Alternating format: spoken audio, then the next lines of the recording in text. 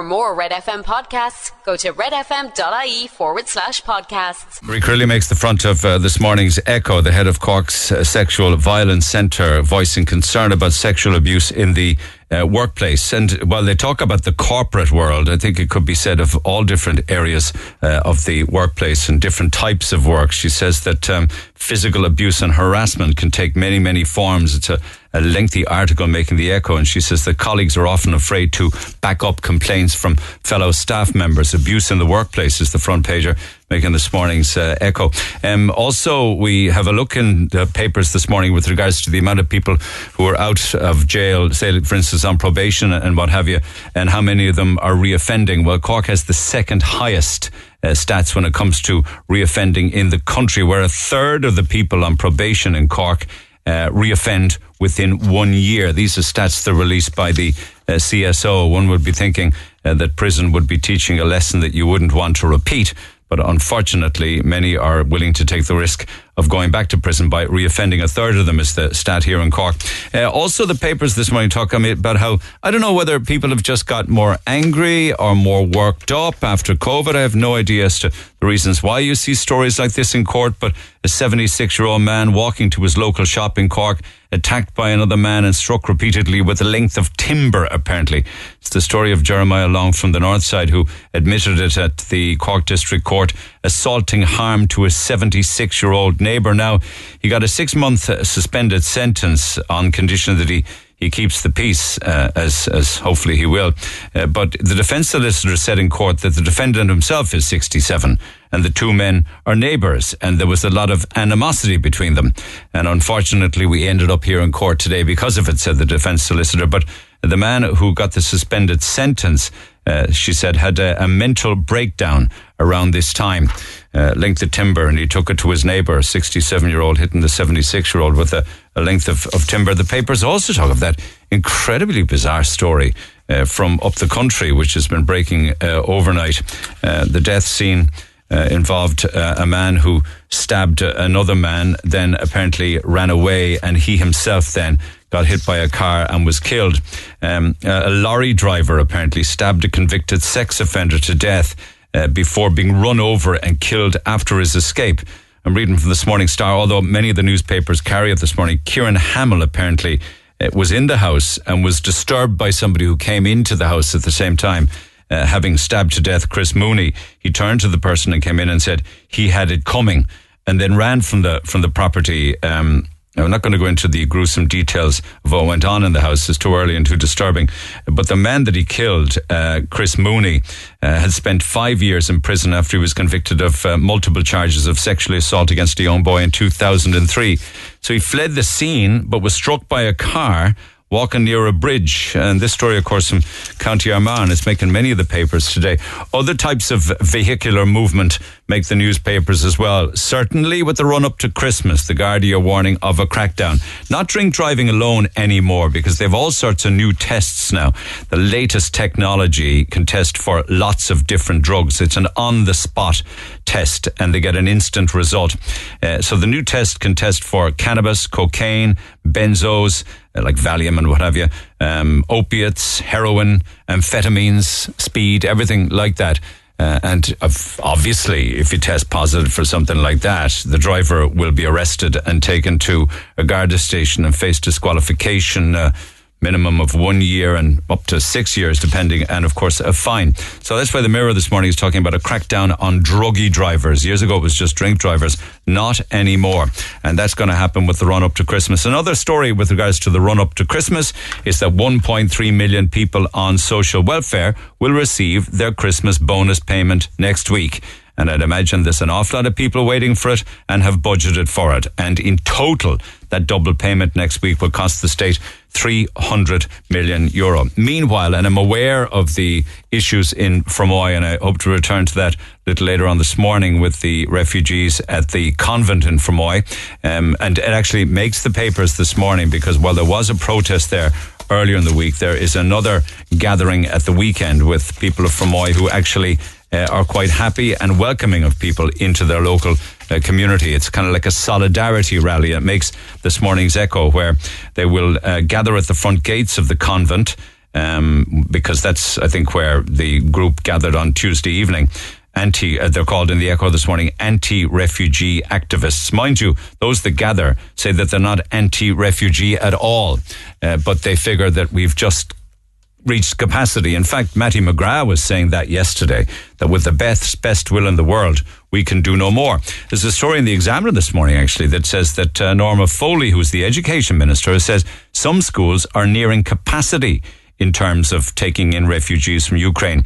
But at the same time, very much like Micheál Martin continues to say, we still have a moral and a legal obligation to continue to accept refugees, particularly from war-torn Ukraine. So more on that perhaps throughout the course of this Friday morning. But the Pitbull attack actually has an update to it. The attack on Alejandro Misan, the little 9-year-old boy down in County Wexford, because apparently that Pitbull was being kept without permission. No permission from the housing authority. I'll have more on that later, because I'm trying to clarify exactly what the stand is with regards to Cork City Council and Cork County Council properties as to whether tenants are allowed to keep dogs on the restricted list. But where we're talking about in County Wexford, it's not allowed in those public authority houses to keep dogs on the restricted dogs list. And that's why the Independent this morning says the pit bull that attacked the 9-year-old was being kept in the house without the permission of the housing body. And there is, not just Wexford, but other counties, there are laws where they tell tenants, you can't keep any animals on the property owned by the councils or what have you, or managed on behalf of the councils if they're on the dangerous dogs list. So more on that as a big response to this, actually. I mean, really and truly by text, email and phone, and some horrific stories being shared by people who themselves have been attacked. Ian Bailey was attacked. He posted it on, was it TikTok last night? I think it was. He's moved on to TikTok. He does shout outs on TikTok. I'm not saying that it was shout out related, but I'm trying to get the background to this story. He says that he's battered, bruised and bloody and aching after he was attacked and kicked in the head several times down West Geelong. Ian Bailey posted the video of the side of his face. He said, a lad of about 6 foot came up to me and was pretending to be a fan of mine. He then became aggressive, tried to grab my walking stick, and I resisted. I thought he was messing originally, but then he said I ended up battered, bruised, bloody and aching. So Bailey was battered and bruised in an assault is the headline making the Star today. In fact, other people being assaulted in the workplace is a shocking stat that keeps on going off. John Kearns in the Mirror this morning says that there's been a total of 1,052 cases, and these would be criminal incidents carried out in hospitals across the country against staff. That's up now from 862 last year to nearly 1,100 this year, and we're still not over 2022. And the vast majority of attacks are physical attacks and abuse against doctors, nurses, porters and security guards. How many of you watched Quinn Country? I watched it earlier in the week, and I got a fair reminder of how things were back in the noughties in Ireland when everything went absolutely nuts. But if you were watching it, you will have heard Alan Dukes, the retired politician, make some comments about border people, because of course Quinn Country is the border country. And I may well come back to the life and times of the Quinn Empire a little later on. But during the show, and there was a lot of violence and a lot of intimidation, a lot of aggravation up there at the time when the Quinn Empire was collapsing, and it broke into two different factions, those in support of Quinn and those not in support. And of course, Quinn would have said at the time that everybody was trying to take his company away, and he had nothing to do with assaults or kidnaps. But many of the people there during the Quinn Country show, you could see evidence of assault. But anyway, Alan Dukes said on the show, border people have it in their blood. They're living in communities that have a long history of violence of different kinds, and they'll more easily turn to it than anybody else will. Now, I was watching the documentary during the week when he said that, and I remember thinking to myself, wow, that's a pretty brave thing to say. I'm quite sure there's going to be some feedback to that. And there was. Local politicians and ministers, Heather Humphreys from the area, got very annoyed with him. He stuck to his guns for about 36 hours, but ultimately then yesterday afternoon, he apologised for the comments, Alan Dukes did. He said other stuff than that, though, with regards to where the Quinn Empire might have hidden money. And I also said, how can you get away with saying things like that? I mean, he was making it, it's on the record now. He said, there's certainly a bank account in Switzerland with a lot of dosh in it. And I believe there's even more money in India. So I don't know if you've seen it or not, but it's very, very interesting 3-part documentary. The Irish Times tell us that Ireland is aging faster than anywhere else in Europe when it comes to senior citizens. The term old people is rather derogatory, I think. Senior citizens, I always believe, is a better term to use, more respectful. Apparently, there are 5 tax-paying contributors now for every one person over 65. I don't know why they say that. It's like as if people who are retired never paid tax. It's like if people try and make out that people who are retired are a burden to society, which is not the case at all. I mean, health... people are living longer because there's more treatments now for the things that ail them, if you like. So it's inevitable that people will live longer. I mean, there are children born, babies born today, tomorrow and the day after that will probably live to 120 and 125. That age, and possibly even longer. That age-old argument about the Pogues' Christmas song, Fairy Tale of New York, has risen its head again. That's grammatically correct, has risen its head again, because the BBC has apparently an alternative version of the Pogues' classic Fairy Tale of New York, where they substitute Kirsty MacColl's line, "You cheap, lousy F-word." I don't say it, but I do play it, because I think you have to contextualize it in the times of when it was written. So I have no problem with playing the original version of it, but the BBC do have a problem with it. They've replaced it with Kirsty MacColl singing, "You're cheap and you're haggard," instead. Doesn't quite work, really, but they've censored it. And this is apparently on BBC Radio 2 for the first time, which is news to me because I thought they've been doing that for years. I wonder if other radio stations around the country still play the Pogues hit, or do they bleep it? Or edit the words of the song, the lyrics of the song. Can you believe this? Just finally, the Mirror this morning says, I read this twice saying, this can't be right. I mean, it's got to be fake news. 1 in 5 people say they will charge Christmas dinner guests for their food and drink this year. Could you imagine doing that? When do you charge? Like when they come in the front door? When do you charge? Like when they've eaten the meal, you go around with the bill, or you sit down with the calculator, you take out your phone maybe and you work out how much everybody owes. The study by Flora said that 21% of people will ask for a monetary contribution to the festive slap-up meal and the booze that they lay on this Christmas time. In all fairness, 25% said, oh yeah, we would, and we'd even charge our own parents. 10% of them said they'd even charge their grandparents for their Christmas dinner. I mean, anybody who charges for Christmas dinner, that is the last house that I would want to visit for a bit of hospitality. But is it true? Is there anybody out there that's actually going to look for a financial contribution to the Christmas dinner this year? Text 0868 104 106. The Neil Prendeville Show. Gold winner for Interactive Speech Program at the IMRO Radio Awards 2022. Cork's Red FM. All right, here we go. I got carried away yesterday and didn't get an opportunity to read out any of our Christmas hamper giveaway emails for the Paddy Box. And this is a box full of Irishness to be sent to the 4 corners of the globe. In fact, you can send a Paddy Box yourself to a loved one overseas if you choose. Just Google thepaddybox.com, pick out one that suits your needs and get it sent. Meanwhile, I have them to give away with Tato Cheese and Onion and Barry's Tea and Cadbury's Dairy Milk and Jacob's Club Milks and Kimberley's and Fig Rolls and custard creams and loads of the old classic sweets and chocolates, including the macaroon bars and the Wham bars and the refreshers. We got the Oldfield Emerald caramels as well, McDonald's curry sauce and spice mix, Ballymaloe relish, and lots to drink. Club Rock Shandies. And have we confirmed the Tanora yet? Can we get a result on that, whether we've confirmed Tanora for the hampers? But anyway, with emails in mind, our daughter Tracy Taylor lives in Maastricht in the Netherlands and has done for the last 16 years or so. She listens to your show every single day to keep up with things at home. She won't get home for Christmas again this year, but I know she'd love one of your Paddy Box hampers. And that's from Vaughan and Mary Taylor in Durras. Very short, very sweet, and to the point about their daughter Tracy in Maastricht. I'd love to nominate my good friend Tanya to be one of your lucky recipients of a hamper this Christmas time. She lives in Calgary, Canada, with her little girl Clara. Clara turns 4 in December. Her husband's name is David. Tanya's from Buttevant and Dave's from Inishannon. They left for Canada together in 2011. I went to college with Tanya. We've been best friends for years. our good friend. After living in Calgary for 10 years myself and being away for Christmas, I know how it warms the heart and helps the homesickness with goodies when they arrive from home. They just love a taste of Cork, Neil, especially to share with their little girl and a few of their Irish friends over there. She loves the potatoes and a good old cup of Barry's tea. Thanks so much, Neil. No place like home for an expat at Christmas time, says Gillian.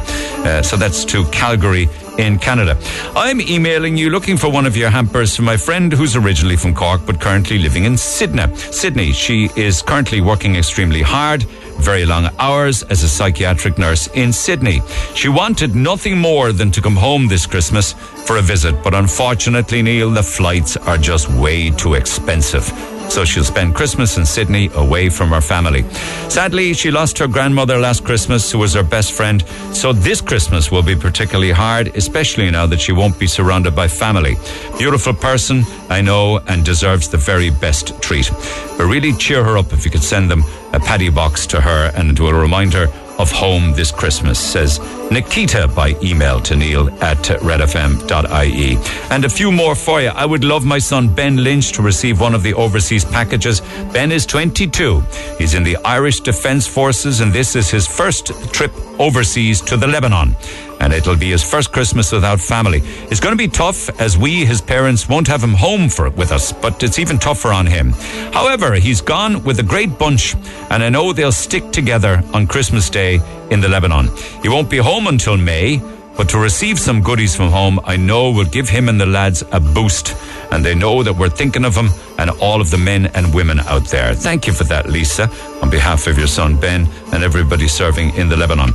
I'd love it for my son Tony, one of your hampers. As a young man, he lost his wife to cancer in 2020 after a long illness.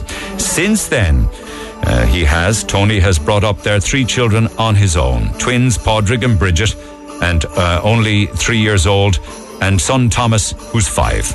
Along with COVID, lockdown, travel restrictions in the USA, life has not been easy. He's just been juggling bringing up his 3 young children while keeping down a job. And he's staying alive to survive. He's forever telling them how good all the Irish treats look and taste, especially at Christmas time. Now, 2 years have passed since their mother died, and their lives have stabilized. But it would be fantastic if you could give them the chance to taste and enjoy some of the nice treats you have in your giveaway hampers this Christmas in Michigan, USA. And that's from Tony's dad, John O'Sullivan, who emailed neil@redfm.ie. A tragic story, but Tony soldiers on the best way he can, rearing his beautiful children. We'll have more of those emails. I'd love an opportunity to read some more this side of midday, but if you would like to get involved or get a hamper sorted for a loved one, whatever the case may be, or you're overseas listening and you'd like one, email neil@redfm.ie. Talk to Neil Prendeville now. 0818 104 106. Cork's Red FM. Just a quick one before I go to phone calls. Thank you for getting in touch with me by email. As she got in touch on behalf of my elderly mother, who is 78. So my mother is 78, was in the GPO in Cork City yesterday, Thursday, December 1st. Now, that would have been a day when you would have had social welfare payments being paid out. It's also a particular day that we've dealt with in the past, because that's the day that an awful lot of people with all sorts of addiction issues are picking up money. I'm not saying this is related to this email, but they're picking up money and they're being met outside then by drug dealers who they owe money to, and so on and so forth. If you're ever down there on a Thursday morning, you'll see it plain as day. Anyway, my mother, who's 78, was in the GPO in Cork City on yesterday, Thursday, 1st of December. A massive fight took place there at around 1:15 lunchtime. 3 women, 2 men involved. It started at the entrance door of the GPO and then recommenced in the main queuing area, which was full of people. All fighting parties ended up on the ground as punches and kicking went on. It was an absolute disgrace. I pity the poor staff in the GPO and the security in there trying to deal with this kind of carry-on. My mother told me there was no sign of guards while this was going on. She had a frightening experience for her and all of the others in the GPO, and she vowed never to return there again, as it is far too dangerous. Martin says, our city is ruined.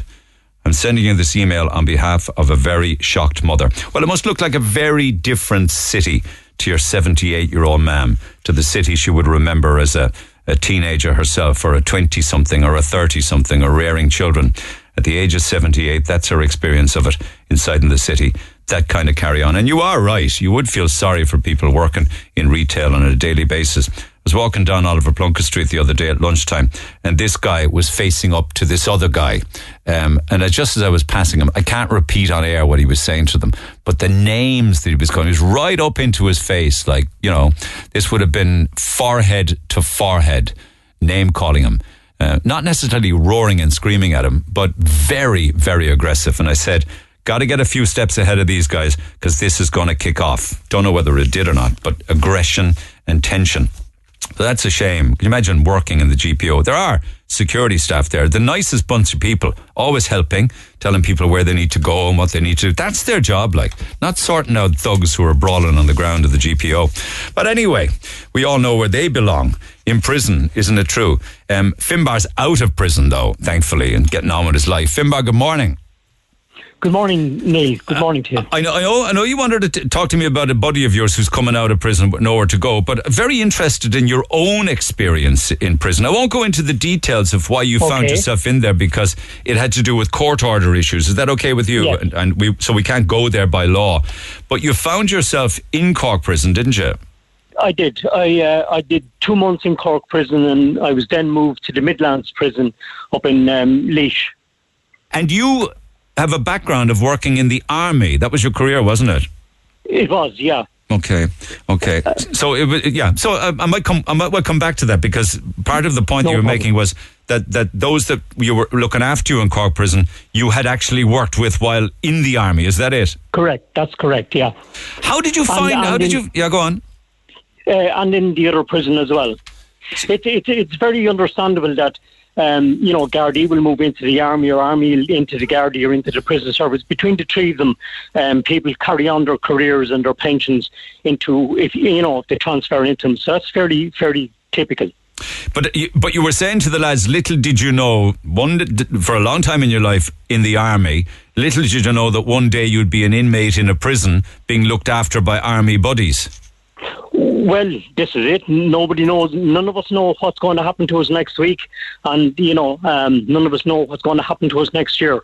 None of us know. Yeah. And the law is the law. But it was an unbelievable experience. But what happens? What happens when you go in the front door of Cork prison? Well, the first thing is, and I saw a lot of people making this mistake, people think, I know I'm going to go to prison, I know I'm going to get 6 months or a year, and they pack themselves a beautiful bag with all of their clothes and their favourite clothes. Forget about it. Don't bring any clothes with you. Get them sent in eventually. But because when you go in there at first, and not many people know this, you go through a registration process. And then you're showered and you're given some prison clothes, all new tracksuits and polo shirts and underwear and socks. I assume you're strip searched when you go in, are you? Well, you're not strip searched, but you'd strip off for a shower, which is supervised. Okay. But you hand over your jewellery, if you have any rings or chains, that's all handed over. All of your own clothes are all packed, and the next time you're going to see them, you can apply to have some of them given to you during your sentence.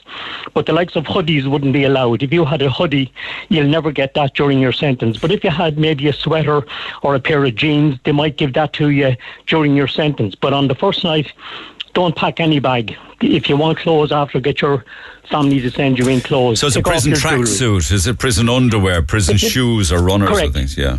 That's right, prison runners. How are you? Yeah. How are you welcomed there, for want of a better word? Is it respectful? Is it kind? It is. I'll tell you one thing about the prison service, and as I said, I've experienced 2 prisons. The prison officers, the various ranks of prison officers, and 2 wardens, which I had met, have an attitude of, we're not here to judge you, the courts have done that. And they have nothing but, it's like, once you get on well with them and you don't give them any trouble, they will go out of their way to help you out in any way they can. They're absolutely, totally respectful. I couldn't compliment them. So it's not a them and us, there's no bad ones. Oh God, no. Did you ever come across a bad one? Yes, I met a few people, and you were talking about reoffenders there earlier. Yeah. I've met loads of them. There are some people who have a status in prison that they do not have out on the street. And therefore, they'll go back in again where they are the king of the wing and whatever, where they have some kind of status. Whereas the likes of me, I went in on something and I did 6 months. It was an experience for me. And I would recommend to people, if they find themselves in prison, look for a job. Once you get a job, you all of a sudden you're given responsibilities and you're paid a little bit extra every week. Okay, what's the cell situation like? So you're in there, you've been showered and you got your prison gear and everything. Yes. And everything's taken off you. Do you share a cell? From my own experience, it was during COVID, so we were quarantined. So I was sharing a cell with one other foreign gentleman. Right. And then after quarantine, I was taken out and put into another double cell. I eventually wound up in a cell on my own, and because of where I was working when I moved up to the Midlands. Did you prefer being in a cell on your own, or did you prefer the company of a cellmate? No, I preferred being there on my own because a lot of people are smokers and I'm a non-smoker. So that's just the prison service tried to match you up with a non-smoker if they can, but a lot of people that maybe stopped smoking before they came to prison started again. Yeah, okay. That's kind of understandable, actually, because your life's thrown up to them. Tobacco is the big currency there. But when you say currency, what is traded, is it? Well, everything is barter in the prison, and I mean, anyone intending to go in there and thinking they're going to get things done, everything is barter. You scratch my back, I'll scratch yours. But can you not buy? I mean, is there not a shop? You can. There is a tuck shop that you can buy. You're given a list of various things that you can buy in the tuck shop. But I'll give you an example. But can you buy fags and rolling tobacco and stuff? Oh, yes, you can buy. You can that. Yes, you can. How much are you allowed to spend weekly? Is that limited? No, it depends on how much is in your account. You're paid an allowance every week. If you get a job, you're given extra money every week. Did you get a job, did you?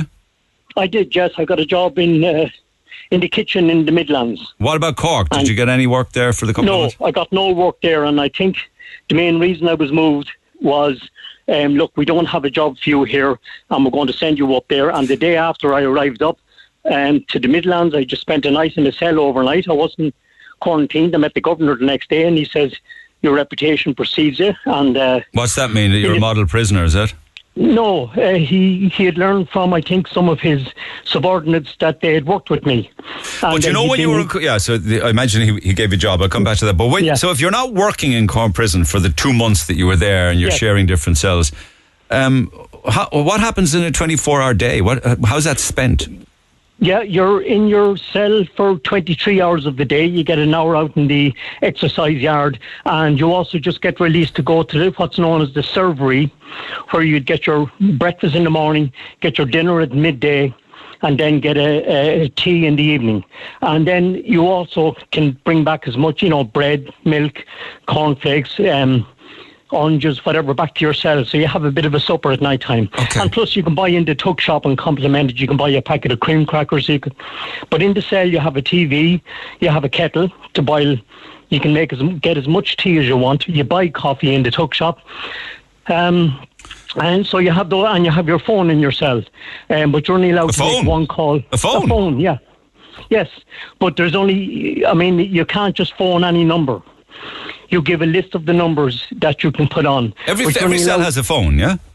Well, when I moved to the Midlands, the phones were out on the landing, but down in Cork... Yeah, the relatively new prison in Cork I'm talking about, they've got a phone, but you just can't pick it up and call anyone you want. Oh, God, no. No, you give a list of numbers, and then you pump in a code to get that number. How many calls a day can you make? One is all I was allowed to make when I was in Cork. But then when I moved up and I got a job, I was enhanced. So I got extra privileges and I had up to 3 calls a day then thereafter. And is there a specific length of time for the call? Yes, it works out at about 6-8 minutes thereabouts for each call. Okay. But then if you move now, as my friend you referred to earlier, who is due to be released this month, he's in an open prison where he's allowed his own mobile phone. He can phone who he wants. Where is he? What prison is he in? He's in Shelton Abbey. It's Shelton Abbey, the open prison. Yeah, so in Cork prison then, right? So you're 23 hours a day locked up. You're only out for one day exercise. 1 hour exercise? What is that exercise for the hour? I did it once. It's out in the yard. You can play handball, football, basketball. You can, and mainly people just congregate around the big ringleaders and things like that. Okay. And, So when you say ringleaders, what do you mean? These particular hard shaws. These would be the hard shaws with the tattoos on them and looking the part and getting all the little young lads around them. It wasn't my scene, but... what do they? So what do they brag how brilliant they are and talk about all the crimes they ended up in prison for? Yeah, it's really and truly a school for criminals. But I went out once in my 2 months in Cork, and then after that the officers would let me out on the landing to walk around the landing for exercise. Were you ever picked on because you were a bit of a loner? Oh God, no. You were left to your own, yeah. Yeah, there's a lot of guys that would stay in their cell. I got to know other prisoners and who wouldn't go out to the yard, and I crossed to their cell during that hour and talked to them. But when I moved to the Midlands, I had a lot more liberties. When you say you crossed to the other cells in Cork prison, are they open, doors open? Well, when they're out in the yard, that hour it's open. Yeah, the cells are open and the guards can go in, and if they feel that there's contraband gone in there and whatever, they can go in and search your cell. Are there drugs up there then? There would be, yes. How are they getting in? They're getting in, I've heard, in all kinds of ways. One of the things is, when I mentioned your clothes, people were soaking socks, soaking drugs into socks and sending in the socks. So if you were to, let's say you're a prisoner and you get a family member to send you in some clothing, that's going to be washed in the laundry before it's given to you. It's brand new. Yeah. So they're on to that. Yeah, they used to be throwing things in over the wall and stuff, and all those. I've heard that, but now that was another way for them on paper. The same thing that soaking in the letters. So what they did was they photocopied the letters, and this is just the prison service doing exactly what they're supposed to do and trying to keep the. They photocopy the letter, free. Keep the original, dispose of that, and give a copy. So what kind of drugs still manage to get in? I've no idea. It's something I never got into, know nothing about, but that's what I heard inside. And then there are certain people with psychiatric problems who are given certain medications, where they were collected in Cork, you collected it at a pharmacy, and you were witnessed swallowing it. Whereas in the Midlands, it was handed to you and you could take it take it as prescribed thereafter, but you could keep it. Yeah. But they would look to, some of the hard shaws would look to ask, what medication are you on? You know, I'll buy that off you or whatever. And when you're in the cell for the 23 hours out of 24, you spoke about the phone, but you also spoke about the television and, you know, are there many channels on that? There would be. There's a fair enough selection of channels. I was mainly into news items and news channels and so on, but now and again you get a movie on. But is it a full Sky package or what? Like, you can change the channels, can you? Well, no, you can change the channels. You have a remote and you can change the channels. And then they had an outside package where some officer would put on a really good movie at night time, so that takes up another 3 hours of your time then as well. Would you not go, you're doing time, but you go stir crazy 23 hours of a day, wouldn't you? You adapt. You adapt. I mean, what do you look forward to? You look forward to, like, what's the food like? Do you look forward to mealtime? What do you look forward to? Meal times. And having worked in the kitchen for 4 months up in the Midlands, but even the food in Cork, all the same food and the same diet, I understand, goes out to all the prisons at the same day, fish on a Friday, for instance. But you get the best, most top quality food, and having observed the way the kitchen was run in the Midlands, I can imagine the kitchen in Cork was run the same, to such high standards, highly inspected, all of the time by the HSE, I presume. What was the food in Cork prison like? What were you eating? Absolutely top class. You had a varied meal. You would have, in the morning it was a simple breakfast. You would pick up Weetabix, cornflakes, some fruit, milk and bread if you wanted in the morning, and you went back to your cell. And then you were locked up until 1 o'clock. And depending on the different landings would depend on the hour that particular landing got out to the yard. But you go then at around 12 o'clock and you get your meal and a dessert. What would that be? Well, let's say if it was Friday, as I said, you'd have fish, you'd have, veg, a melody of vegetables, potatoes, You had beautiful burgers that they did on another time that I understand were up to 98% beef. I mean, they would melt in your mouth. That would come on the plate with gravy and sauces and whatever. And everything cooked to a very high standard, tested for temperature, and even on goods coming in, everything and going out. The prisoners in Ireland eat absolutely fabulous. And speaking to other prisoners I met in Cork prison who had been in prison in other countries, they said, this is the best food we've ever seen. And another thing is I've heard of some homeless people from Cork who would be on the streets in Cork, and their attitude was to reoffend in the winter time, this period, so they could get into prison and they'd fatten up. That was their attitude. We'll go in and we'll fatten up. We get 6 months for what we did. We know from the last time. They'd fatten up and they're a little bit drug-free for the time. Then they get released and they're back out. I can understand that, if I'm to be absolutely honest with you, hand on my heart, because, okay, your liberty has been taken away from you in Cork prison, but what you're describing to me sounds an awful lot better than a sleeping bag in the doorway of a shop, or a little old tent in the wind next to the quays on Morrison's Island. Do you know what I'm saying? You've got a clean bed, a dry bed. You've got and once you send your stuff down to the laundry and you keep your cell clean, you're living in a good environment. Okay, a confined space. But, just hold on there. I want to come back after the break, Finbar, just to finish the conversation. I don't mean to rush you because you're telling a very good story. You're telling it very well. I'm obliged to you. Text 0868 104 106 if you want to jump in on this. Back after the break. Get it off your chest. Text the Neil Prendeville Show now. 086 8104 106 Red FM. Chatting with Finbar in his time in Cork prison, and also subsequent to that in Portlaoise. Finbar, you don't think that you're describing a prison experience for prisoners that's very soft, no? No. What I'd say is a prison experience that was, you were shown respect. As I said earlier, the prison officers didn't take the attitude of judging you. Their job was to do what they had to do while they were inside. Yeah. But at the same time, your dignity, your human rights were all looked after. If you needed medical attention, you got medical attention. You got all of your human rights were looked after. I know that, but it doesn't really describe a hard time, I'm not saying a hard time physically or bullying or assault or anything, but it's not tough, apart from you're not allowed to walk out the front door.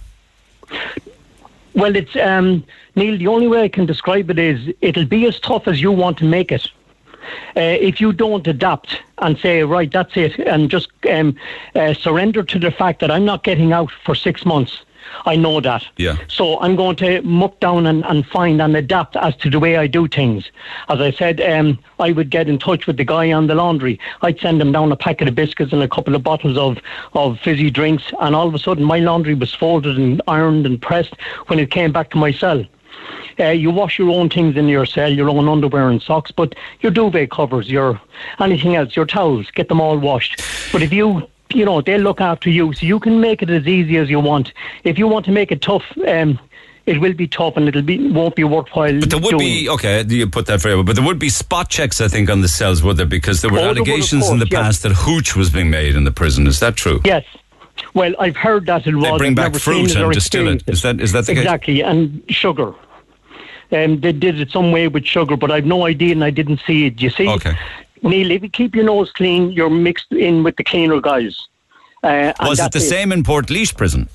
The same in Portlaoise. And in Portlaoise, I got on, it was the Midlands, which is beside Portlaoise. I mean, I did many tours of duty myself in Portlaoise prison as a soldier, but that's right beside the Midlands prison. But little did I know, the soldiers I looked at on the roof from my prison, little did I know I used to be that soldier looking down before. But yeah, I suppose you had a lot of time to think, did you? Oh yes, absolutely, and to write. And if you spend your time like that, but with a job, I was working 6 days a week from 7 in the morning till 6 o'clock in the evening. Yeah. And I'd take a day off. I could take 2 days off if I wanted, but you worked the 6 days, you were out. What were you writing? What were you writing? You'd write down your thoughts, write down your notes, write letters. Not necessarily a diary, just writing down thoughts, writing down your notes, writing down. I made myself a calendar, And I started, looking at the days, and when I could see to the time I was coming out. Were you counting down the days on that calendar? You were? Well, you were, especially in the last month, you're counting down the days. And then you have dealings with, you made a small reference to it. Before you come out, the social services within the Irish prison service, they start dealing with you. They don't want to just put you outside the gate and leave you at that. What do they do? Do they set up welfare or something, give you somewhere to live? Yeah. Exactly. If you needed some kind of welfare, or you needed a medical card, or they would do all of that administration. But sadly, I've just heard they're now, I know of one prisoner who's been asked to organise his own emergency accommodation. So he comes out on the 19th with nowhere to go. That's right. Yeah. At the moment, nowhere to go. But he's got to organise his own emergency accommodation with the council himself. Because he's in an open prison now, he's been moved to an open prison, Shelton Abbey, as I said. He has his own phone. So they said, you have a phone, contact the council, make your own arrangements. We just can't get you accommodation. Yeah. Was it any wonder they're saying that? So there's nothing left. Everything's gone. It's just, firstly, there's a shortage, and there's huge demand nationally and internationally for places to live here. But what about a visit then? There would be visitor days. How does that work on the day, say, in Cork prison? You're told in advance that you have a visitor, is it? No, I didn't experience it because, as I said, it was during lockdown when I was in. Right. So visitations were all suspended. But you could have video calls. I had video calls. So you just go into a particular room and then you talk with whoever you're talking to on the video. And they could nominate and they could say, look, I'd like to phone my brother, phone my dad, phone my whatever. And then you would be taken down to that particular place and on a screen in front of you, and they could see you. Gotcha. And it was, but that was during COVID, as you can imagine. And the people that you met, say in Cork for the 2 months, who were also doing time, or the 4 months in Portlaoise, by and large, are they all admitting that they did something wrong, or where there's a proportion in the saying, I didn't do it? Yeah, and proud of it, and especially saying that I did it and I'm proud of it. Yeah. There was one guy in Cork, I remember, he was in... I don't want to have any particular details that might identify anybody. Yeah. Oh, okay, yeah. Well, he committed a crime, he was on the TV, and he was a kingpin. He just got an extra 5 years, but he was so proud to show the guys, look at the 6 o'clock news this evening, you'll see me. But why would they? I mean, but are they may say that as an effort of bravado, but they surely deep down in their soul mustn't, and their brain mustn't feel that. They must feel awful. To be honest, I think a lot of these people have been messed up from the beginning, may have come from dysfunctional homes, and they know nothing else. And the only place, as I said, the only place where they get recognition to boost their ego is in prison, where they've got all these young lads. I saw youngsters, and I said, this is your 3rd time in? Why? Oh, he says, for me outside. I said, when I was your age, I was married, and I had my first child. He says, no. And he was in for a second time. And would he have described a bad upbringing? Is it? No.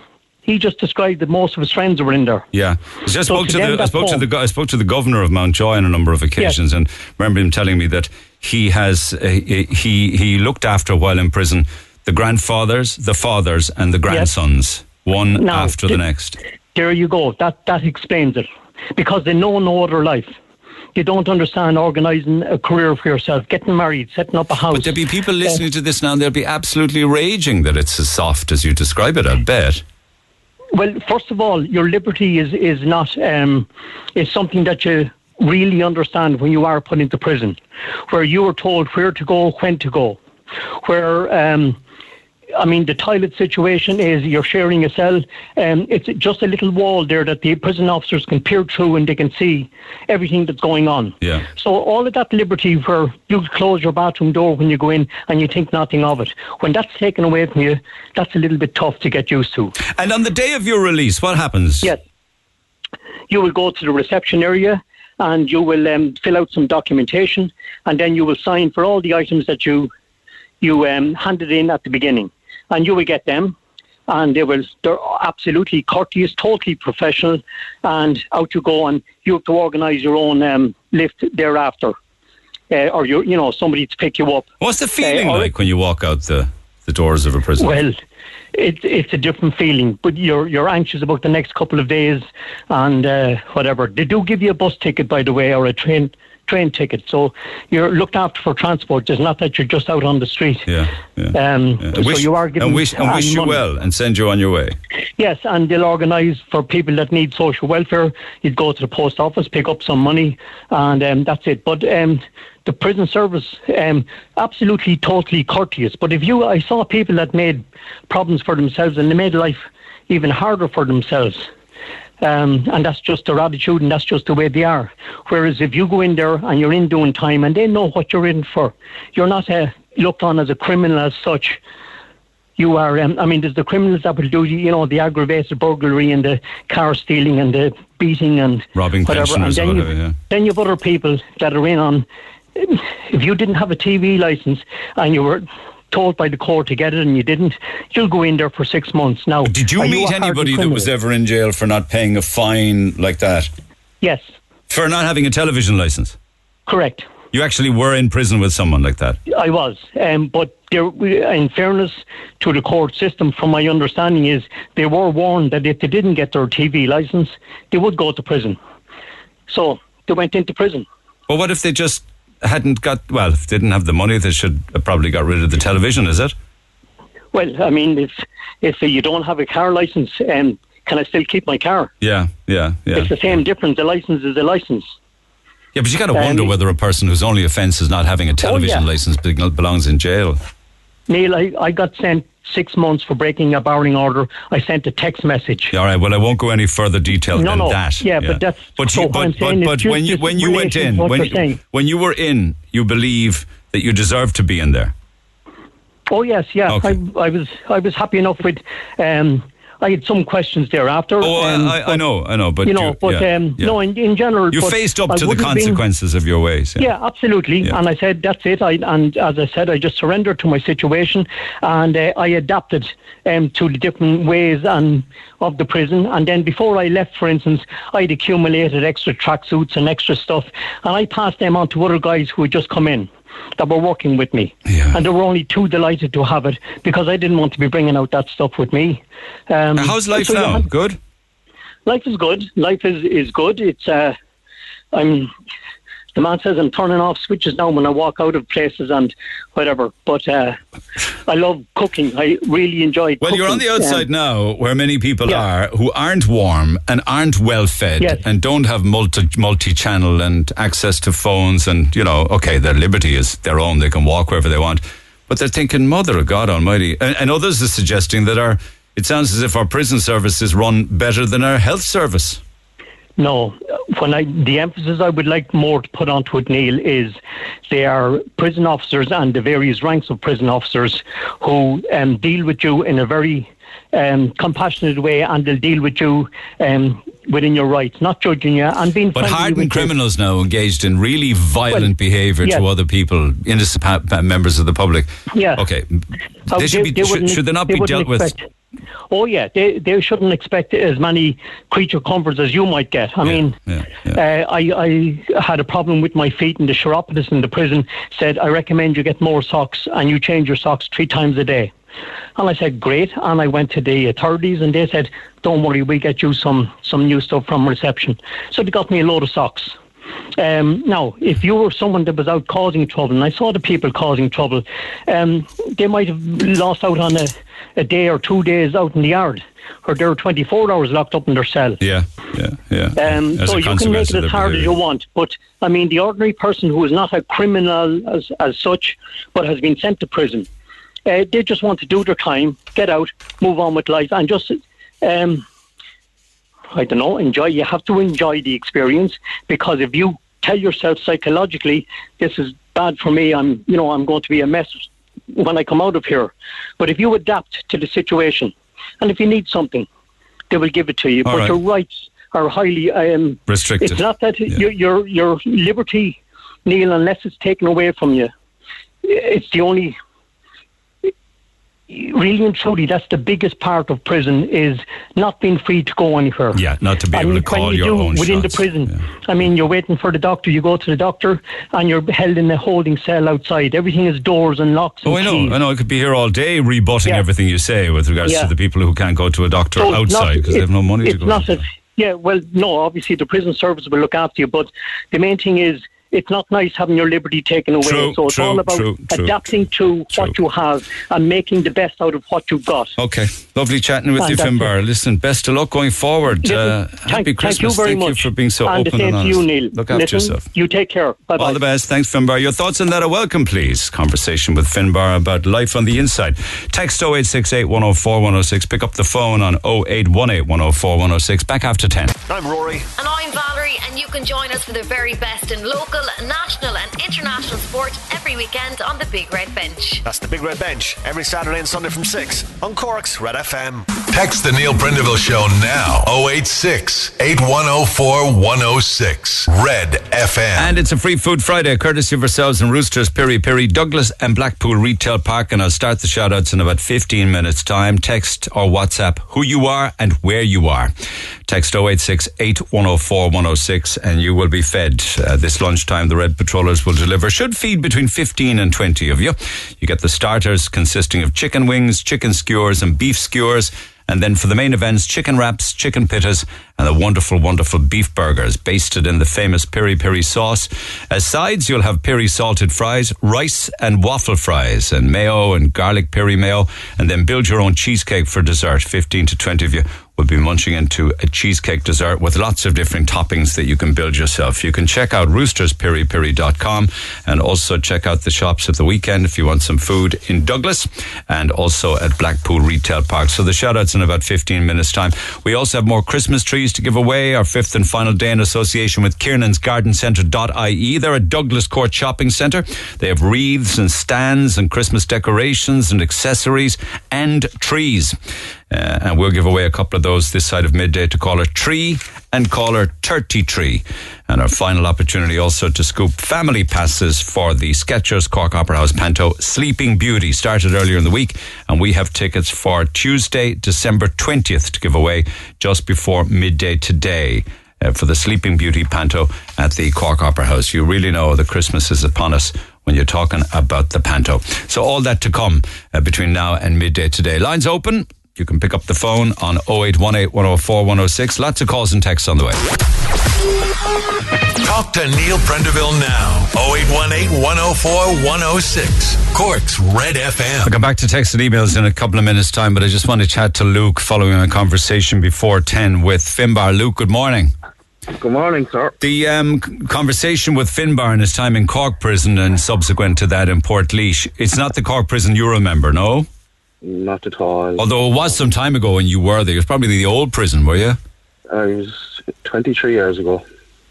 First time, 23 years ago. First time. How old were you? Do you mind me asking? I was 17 at the time, Neil. Okay. And were you there on a number of occasions, was it? I was only a frequent visitor, Neil. I was never sentenced. There was always some fines or something stupid, drunken disorderlies. Short periods of time, it's short stays. Short periods, thank God. Yes. Yeah, okay. And how did you find it there as a 17-year-old? Atrocious, Neil. I was inhumane to start. In what way?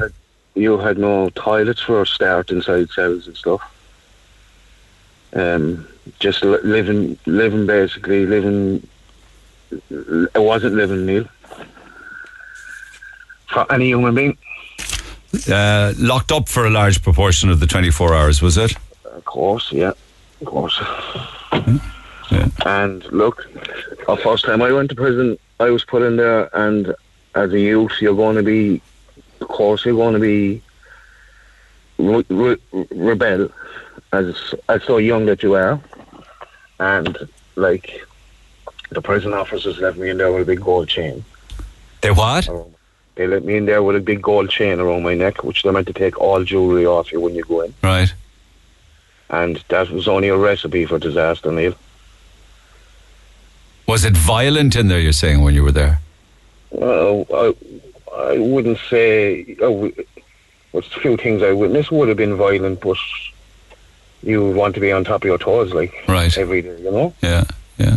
Like, giving a 17-year-old, you know, just as well, I was a kind of bulky enough old lad, so it kind of helped a bit, if you get what I'm saying. Yeah, it meant that you could defend yourself, and people knew you were capable of defending yourself. Does that mean that you'd be kind of left alone then?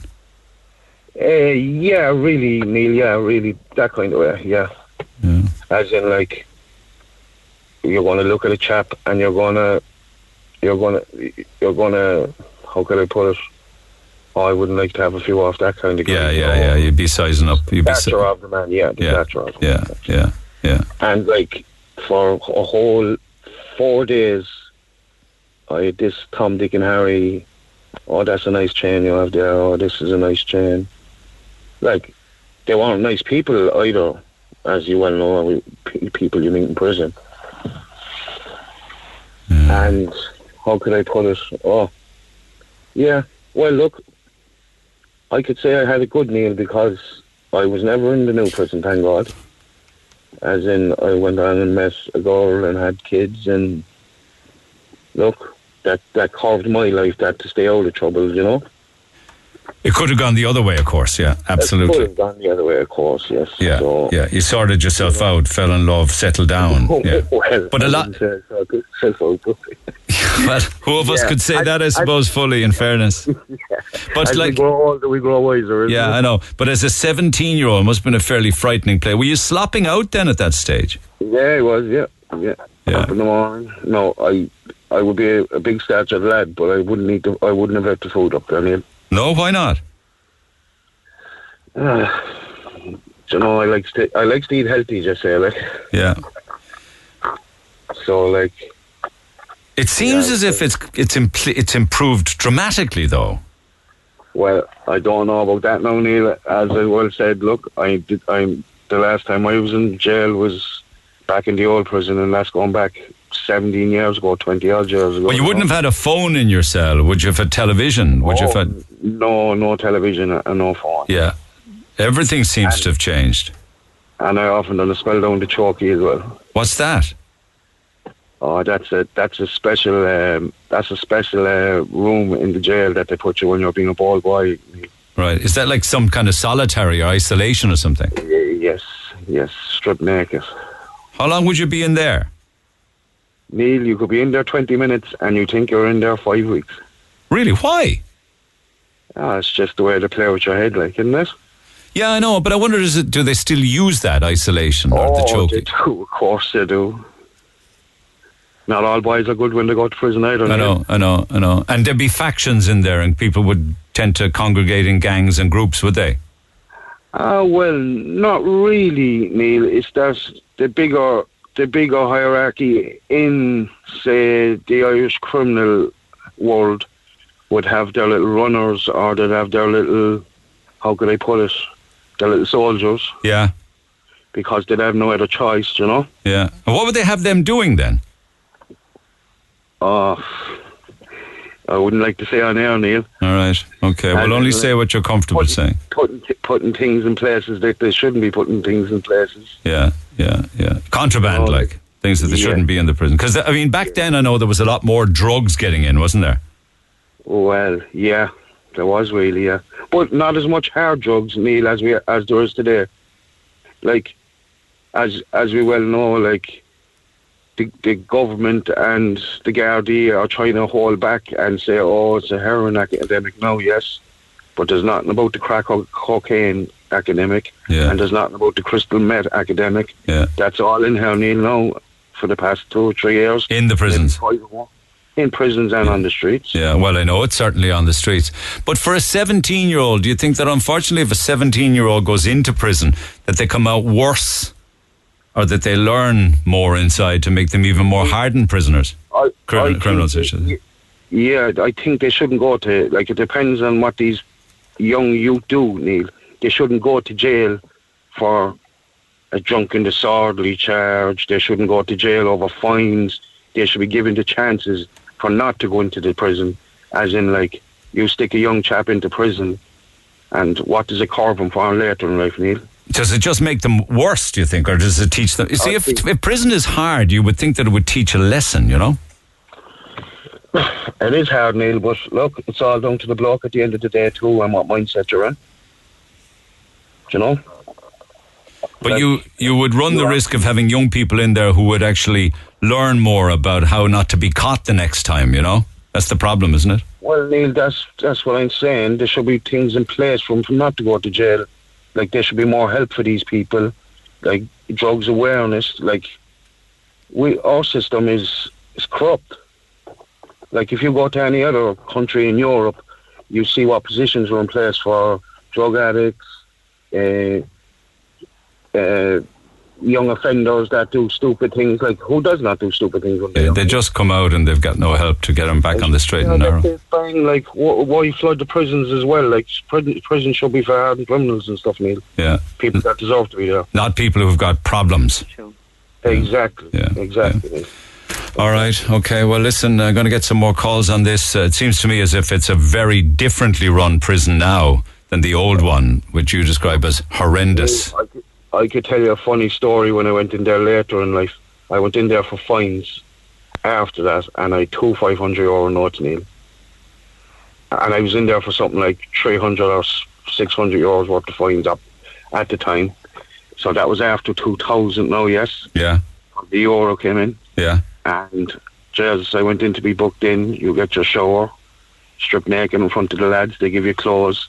And actually the worst thing about prison for a young chap, Neil, is that the clothes that they give you, believe it or not, because they're giving you golf tops, big John Travolta shorts. What? Yeah, your attire isn't the best, listen. No, but I mean, but it is prison. Like, it's not the catwalk. Like, you know what I mean? Yeah. But you see, all the other youths and all the other prisoners are looking at you when you come in and say, "Oh, newbie." I know. But look, I was getting out anyway. This makes a long story short. And as I booked in my money and stuff into the booking area, that all of a sudden my €1,000 turned into 20, 50 euro notes. Oh, for God's sake! Really? Is that true? Very true. So, like, where's your privacy if your stuff is put in there? If your belongings are put. Somebody away? whipped it and swapped them. Swapped them? No, I won't say who did. All right, we'll just say it came from the top. But if you had two €500 notes, why didn't you pay the fines with them and you wouldn't have been in jail in the first place? Well, Neil, look, when you went to jail the first time, the second time, and the third or fourth time when you were in there, what was the point of paying the fine when you had money in your pocket? Because you wouldn't. If you were going to be out a revolving door after 2 or 3 days or 2 or 3 hours. Okay, well, that gamble didn't pay off anyway, Luke. Yeah, well, look, I got my two €500 notes back in the end because I wouldn't leave the prison until I got my €500 notes back. You stood your ground. Right, look after yourself, pal. Listen, take care. Cheers. You too. All the best. Good luck. Anne, seriously though, what did you make of the conversation with Finbar and how do you describe it? Good morning, Neil. With Finbar, Finbar went into prison and he met army guys that friends. Yeah, he would have served in the army with them. Yeah, and they would have been prison wardens. Yes, correct. Yeah. Mm. And that's what annoyed me, Neil. One, you know, that he met his best buddies that served with him in the army. They looked after him. They cared about him. You know. Yeah, but he said no. It wasn't particularly him. He's describing a system that is greatly improved with regards to how the prisoners are looked after. You think that's wrong? I do, of course, because you see, he met his buddies. Yeah, the army buddies that in prison. Yeah. Yeah. And then, now, you know, he said first now that the judge, when he went into prison, that the prison officer said to him that, look, you're done. The judge, no, don't have nothing to say. No, you're in prison. Okay? Yeah. So when he came into prison, then the prison officer turned around to Finbar and said, well, sure, look, you're here now, right? Look after you. Yeah. Okay? Oh, I'm so annoyed. Why? Then annoyed because like I heard Luke's story there now as well. I'm annoyed because the reason why he got a phone, he had no job in Cork, in prison. He got a phone. He was sharing a cell. There was television. The food was very good. The medical intervention was there. Doctors, everything like that. Yeah. Everything. You think there should be? Is it the case that there should be none of that? That the food should be? See, I know exactly. 1 second, Nick. Then he went into prison because of barring order, I believe. No, it wasn't that. But I don't want to get into that. Just leave that alone. That's why he annoyed. And then you see, he met prison of his ex-army buddies. They looked after him. Then he went from Cork because he couldn't get a job. We know, I'm not kind of. We know all of that, and I'm aware because he told that story. But what makes you angry? I'm angry because the reason I'm angry because, like, life in prison to me anyway, by Finbar speaking, is a joke. It's too soft, is it? It's too soft. It is. I'd love to go to prison, if that's all. But you wouldn't. You can walk... Right now, you can hang up this phone and walk out your front door. In prison, you can't do that.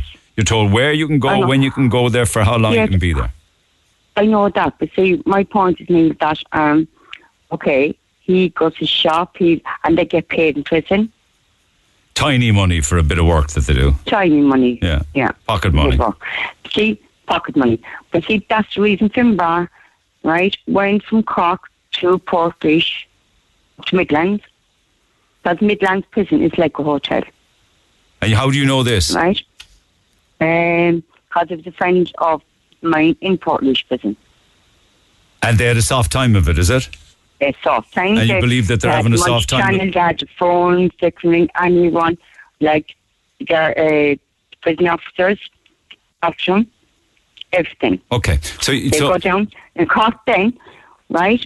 They go to, like, years ago now in Cork prison, as I know very well, I went up visiting people up there, was tough.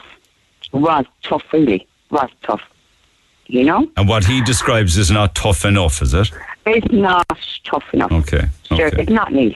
Okay. Too soft. Like he's describing it, it's too soft. You know? He's a television in his room, multi-channels, and he's everything, really. Everything he has. Except his liberty, you see. Except his liberty, correct. But you think it should be tougher? You go into jail, it should be hard. It should be tougher. Okay. Exactly. Okay. All right. Thanks, Anne. Text 0868 104 106. Mark says, in Portlaoise prison, we were locked up for weeks on end, 24 hours a day, with no exercise. If we didn't take the COVID injection or a COVID test, we were told that there would be another 2 weeks. And it was the officers that were out socialising that kept bringing it back into jail. Bringing what back into jail? It had to be because we didn't see our families in over a year as we had no visits. Sorry, Mark. Thank you for getting in touch, but it's not very clear to me what you're saying. Another texter says, I can categorically tell you that you can't have phones in the cell in Cork prison. You only get one phone call a week. So either your partner or your family, you have to request any extra calls. When you get a call, it goes through a security and you can't just be in your own cell getting and giving calls willy-nilly. It was never said that people were getting and giving calls willy-nilly. There was the phone in there, but there was restricted use of it. But thanks all the same. Text 0868 104 106. Pick up the phone on 0818 104 106. Matt, good morning. Hello, Neil. Okay, you wanted to pick up on what story do you have to share? Mystery parcels, Neil. What? Mystery parcels in the prison. What's that mean? It's people going estimated into newspapers. Contraband, is it? Throwing them out the said window. Not following you. Just no, they back go up. they do number 2 in the toilet, and they said there's no toilets in the 70s. Were you in jail or were you? I was, yes, Neil, yes, okay, yes. But I'm sorry about that. I was because I'm getting emotional, you know. Are you? Why? I'm an orphan. You're an orphan. Were you in? Yes. Were you reared in an orphanage? I was in boarding school. Yes. Okay. From the age of 2, I believe. I'll get my bed back in a minute. I'll be grand. Okay. I'll be grand now. Okay. But it's just a moment. So you were an orphan, reared in a boarding school. That's right. From the age of 2. That's right. I went down to Cork then. Yeah. Then you went to Lota. That's right. And then I was in Capaquin when I was 2 years of age. Right. And you ran away from Lota, did you? I ran away, yes. Okay. Yes. Right. And you went a bit off the rails. Is it any wonder you went off the rails? I was trying to find my own way in life, Neil. Okay. How did that work out for you? I was dyslexic. I couldn't spell or read. But I learned the hard way. I had to find out. I had to be streetwise. But I'm a very clever person. When you ran away from Lota at the age of 15, where did you go? I went over to England. How did you manage to do that? The boat, the B&I, the boat that time, Dennis Fallon. How did you manage to get the fare? Well, I robbed this and whatever I had to do, I ran away from the boarding school over the abuse and all like that. Things like that, yeah. Did you suffer abuse as a child? I was abused as a child, yes. And I got compensation for that. Okay, which you're entitled for. So a 15-year-old runs away. Yeah. Where'd you rob the money? I was, from the teacher in the school. My teacher, I was in the classroom, and they all went out, and I made coffee for them in the school, because I was very gifted with my hands. Yeah. I was doing carpentry. They taught me carpentry there, how to make picture frames and all that. Right, okay. There was a brother, Timothy, but he was a lovely brother. Okay. There's good and bad. Right. Where did you get the money, though? I robbed it from the teacher. Okay. And then you legged it and got a ticket for the ferry. Right, yes. Yeah. Yes, and you went 15 years old. Was it in the 70s? In the 70s, that's right. Okay. So you got the ferry to and what? I went over to Crittlewood. But wait a second. First you were a 15-year-old. You had to get to Fishguard, was it? No, whatever it is, I forget now where it was. But, did you get a bus then to London? Was it? Well, over to Crittlewood, 22 Craigs Road. Cricklewood, yeah. The Irish Centre. What did you do when you got to Cricklewood? The big Tom dance halls there at that time. Right. Yeah. I was fond of the drink then as well, but I don't drink or smoke now or anything. I never did smoke, but so I was lonely in the pub. I just to have a fag, something in the hand, because I couldn't communicate with people. Okay. So you're 15 years old and you're in Cricklewood. Did you find somewhere to live? I did. I stayed in Cricks Road, the Irish Centre. It's £8 a week. And did you get a job? I got full board. I got a job on the building side. I was more mature for my age. I pretended that I was clever. I'm clever in my own way. Right. Okay. And did you stay long on the building sites in London? No, I didn't. I didn't like England at all. It was too fast. The pace is too fast. Were you very lonely as a small fella there? Yeah. So the pub was your only place to go, the pub. Yeah. That led to its own problems, did it? That led to its own problems, definitely. Yeah. Okay. Yeah. And when did you fall foul of the law then? Well, when I came back, when I joined the Navy and things like that. I was underage when I joined the Navy. I came back. I joined the barracks in Waterford first. They brought me down to the hard bowling in Spike Island. Joined the Navy. The hard bowling in Ringaskiddy. When did you rob the post office, though? That was after a while. A couple of years after that. Then, Why'd you do that? Because I had no money and I was trying to survive. I had no friends. I know.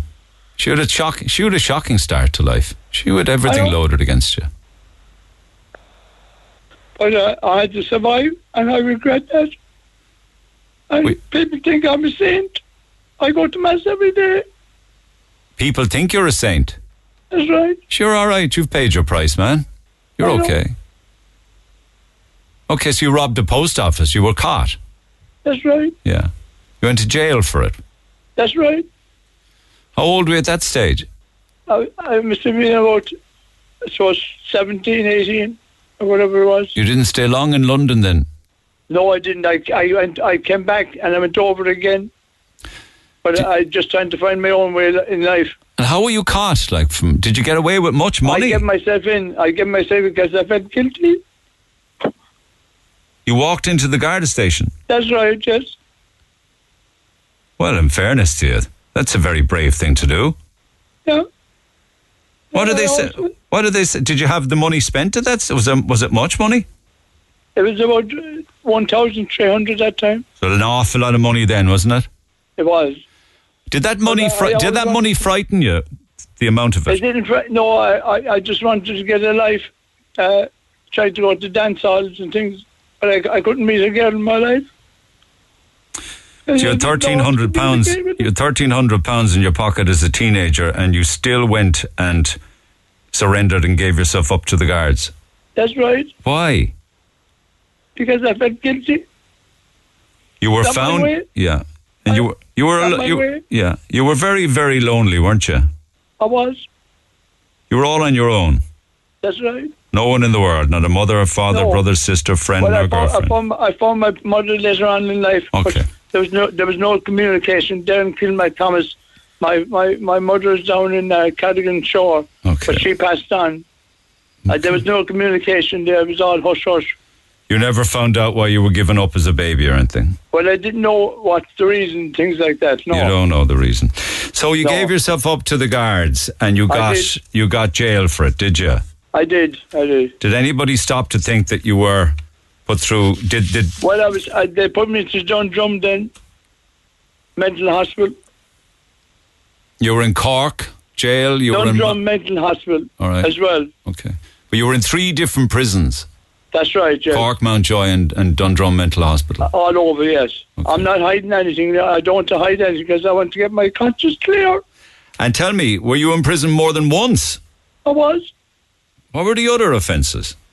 Well, there was a girl in Cork. I went dancing with her, and I overdone it then. You what? I overdone it. I went drinking with her. All right, did that involve assault? Well, it wasn't assault as such. It was, yes. Okay, all right. Well, that's a very serious thing to do now. It is. Okay, very, very serious. We won't say any more about that because I'm not aware of the case. But that you went back to jail for that, was it? No, I got suspended sentence. Okay, all right. Well, we won't say any more about that. But how did you find jail? Tough? Well, I was used to boarding schools. It reminded me of a boarding school, but you get lonely. But it was like, I was used to it. But another time then I was so isolated in padded cells that padded cells. Yeah. You were very unwell. I was very unwell. Yeah. Is all that behind you now? It is, but I just want to tell people I'm sorry for what happened. And how's life for you now? It's great. Are you still all on your own and everything and alone? I am, yes. But I have a lot of friends around. Yeah. And they think I'm a saint. And do you think you're not, is it? I think I'm not. Because of your past? Of my past, yes. But don't you have an awful lot of regrets, though? I do. Yeah. So do you not think that those regrets show that you're a type of person who should be given some form of forgiveness? I know. Well, I don't know. Should I be forgiven? I done bad things. Of which you're all sorry for? I am. Yeah. And have you tried to make amends? I did. What more can you do, Matt? I know. You know, sounds as if you're torturing yourself. I know. No, I'm a good person. I know that, and my friends know that. Yeah, and you gave up all of the drink and everything. Girls that I meet, they think I'm a saint. Yeah. But I'm hiding the past. I'm hiding all the time. You're hiding your past. I am. Yeah. Because you're ashamed of it. I am. Well, the only thing I can say to you is that it's very, very important that you're very respectful to people as you go through life, you know, men and women. Treat them with kindness and respect. Don't ever put a hand on people. No, I've great time for women. Yeah. But I can't find a wife. I know. But listen, you're still above ground considering everything you've been through from a 2-year-old boy onwards. I'm 50. I'm 65 now. Going on 65. Listen, you know, you're saying sorry. All you can do is keep on saying sorry. You know. Yeah.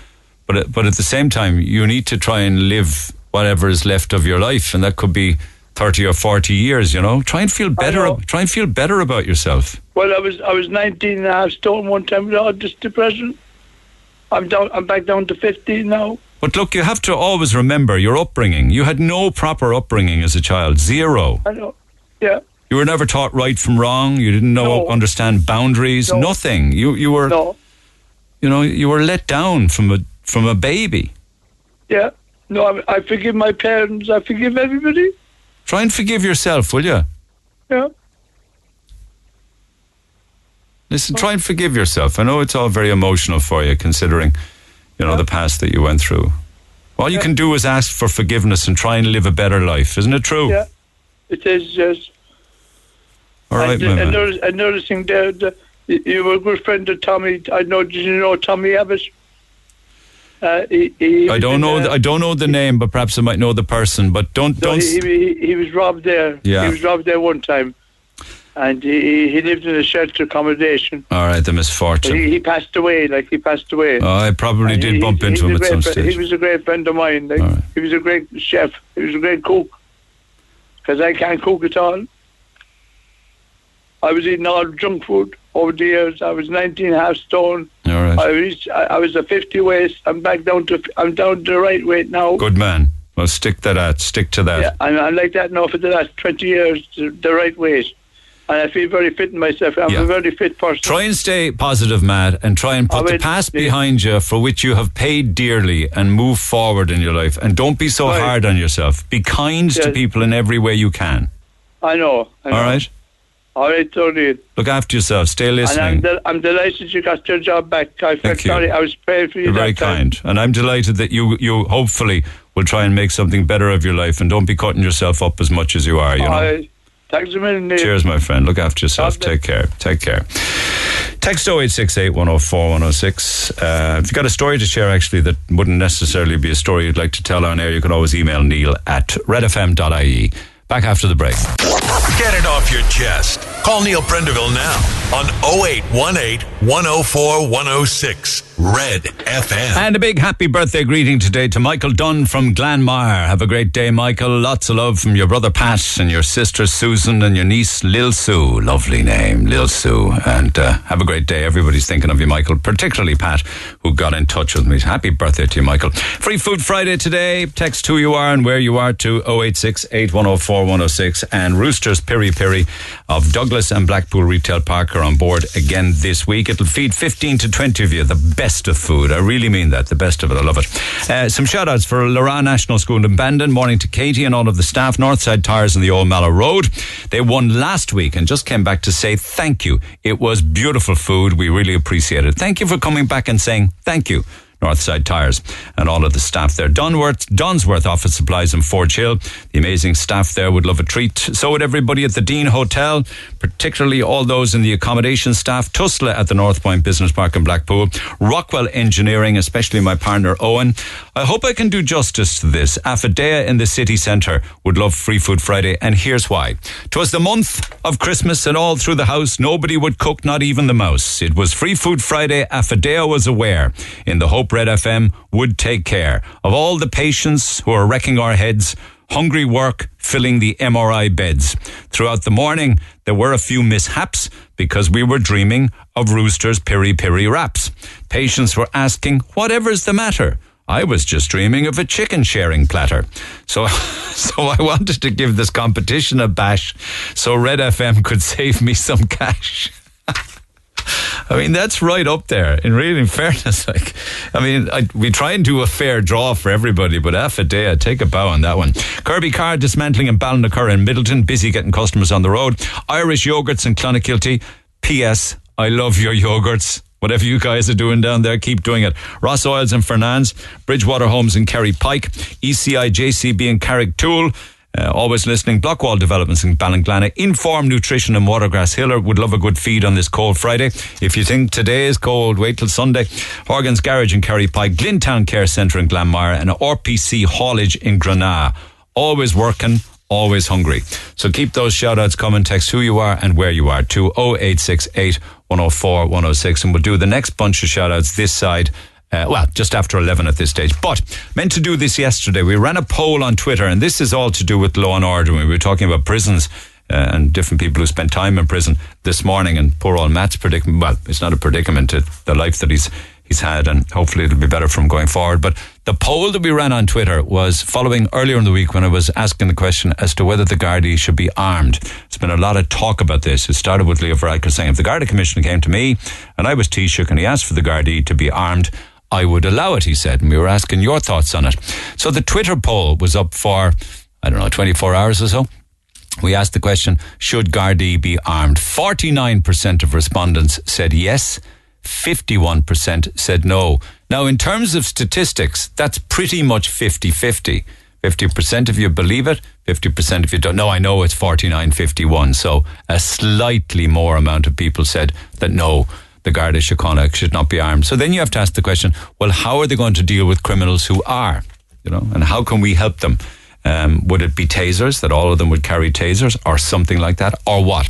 So we took to the streets. Kevin was out talking to the people of Cork as to whether or not people felt that, firstly, has town got rougher? I told you the story of inside and outside the GPO. I have even more texts on the fighting in the GPO from yesterday lunchtime.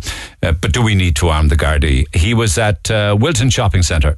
Whoop, whoop. That's the sound of the police. Whoop, whoop. That's the sound of the beast. Places like Oliver Plunkett Street around the GPO, it is very, very messy. There's lots of winos, druggies. People don't like it, especially with young kids and families. Yeah, and I suppose we're talking today about arming the guards. What you make of that? I don't know, that's a tough one, but I suppose they'll really have to look at it.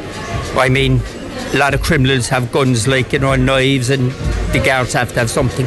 I'd be very nervous going in the evening, I suppose. I prefer to go when it's bright, even though the Christmas lights will be on now. I suppose as you get older, I'd be more nervous. And I suppose I have small children now as well. I'd be a bit more nervous of them, that if they go off here, at least it's fairly contained, whereas in the city they could be gone a long way in a short time. Yeah, absolutely. And just today they were talking about guards, and should we start arming guards? Do we need to kind of increase that? Would you agree? Would you be in agreement or disagreement with that? I'd be in disagreement. I don't know, I suppose I haven't really thought about it. The guards do a very good job, and they have a very difficult job without a doubt, so I don't know, it's a difficult one. During the week there, and it was no more like Christmas, as the man says. Really? No, not at all, no. Do you feel like with the shops closed and there's more kind of antisocial behaviour going on, do you feel a bit more worried about going into town? No, it's just the atmosphere isn't just there, that kind of thing. I wouldn't feel threatened in any way. Look ahead, be aware around your surroundings, I think, as well, I suppose every city is rough as well, no matter where you go. But do you think Cork is getting rougher in the last 10 years? I suppose it is. With different, more drink, more drugs, more young people coming up, it's going to get rougher, you know what I mean? I suppose we need more guards as well around the place. Even though standing around the place visually, if you see them, they're a deterrent, you know what I mean? Yeah. So, well, speaking of the guards, I suppose they were talking today about whether they should arm the guards. Would you be in agreement with that? Pepper spray, yes, without a doubt. Mace, without a doubt. I said it several times. I think they should have it. A typical example there now the two guards in Dublin that were beat up. Yeah, that's right. Absolutely, pepper spray. In all fairness, without a doubt. I don't think it'll cause any harm to them. I don't know. Just done their eyes for an hour or so, I don't know. Yeah. I'm sure they're well trained as well in self-defence and whatever, but they need something. A lot of drugs out there, and that sort of way, It certainly has got rougher, and for people of my age now, I'm over pension age now. I know I look very well. However, I think during the day there's a fantastic atmosphere there. There's a wonderful selection of shops. And I think due to the increased rents and rates, a lot of the shops in the centres, such as Wilton and Douglas, a lot of them have closed down. But I suppose, do you think how do you kind of solve that issue? Would you like to see more guards in the street in town? Absolutely, more guards. And I know at this stage that they're very aware of their own safety as well, which of course they have to be. However, they are definitely a deterrent, and there should be more of them on the street. And do you think, we're talking today about, they're saying in the Dáil about potentially arming them with something to try and help them defend themselves a bit better? Was that something you'd like to see? Yeah, I would. I think they should, to protect themselves, and I think that the people that are causing the problems would be aware of the fact that they are carrying some sort of protection and be less likely to cause trouble. Jeez, I was in town today. There was a fantastic atmosphere. I believe it was the college Christmas day or something like that.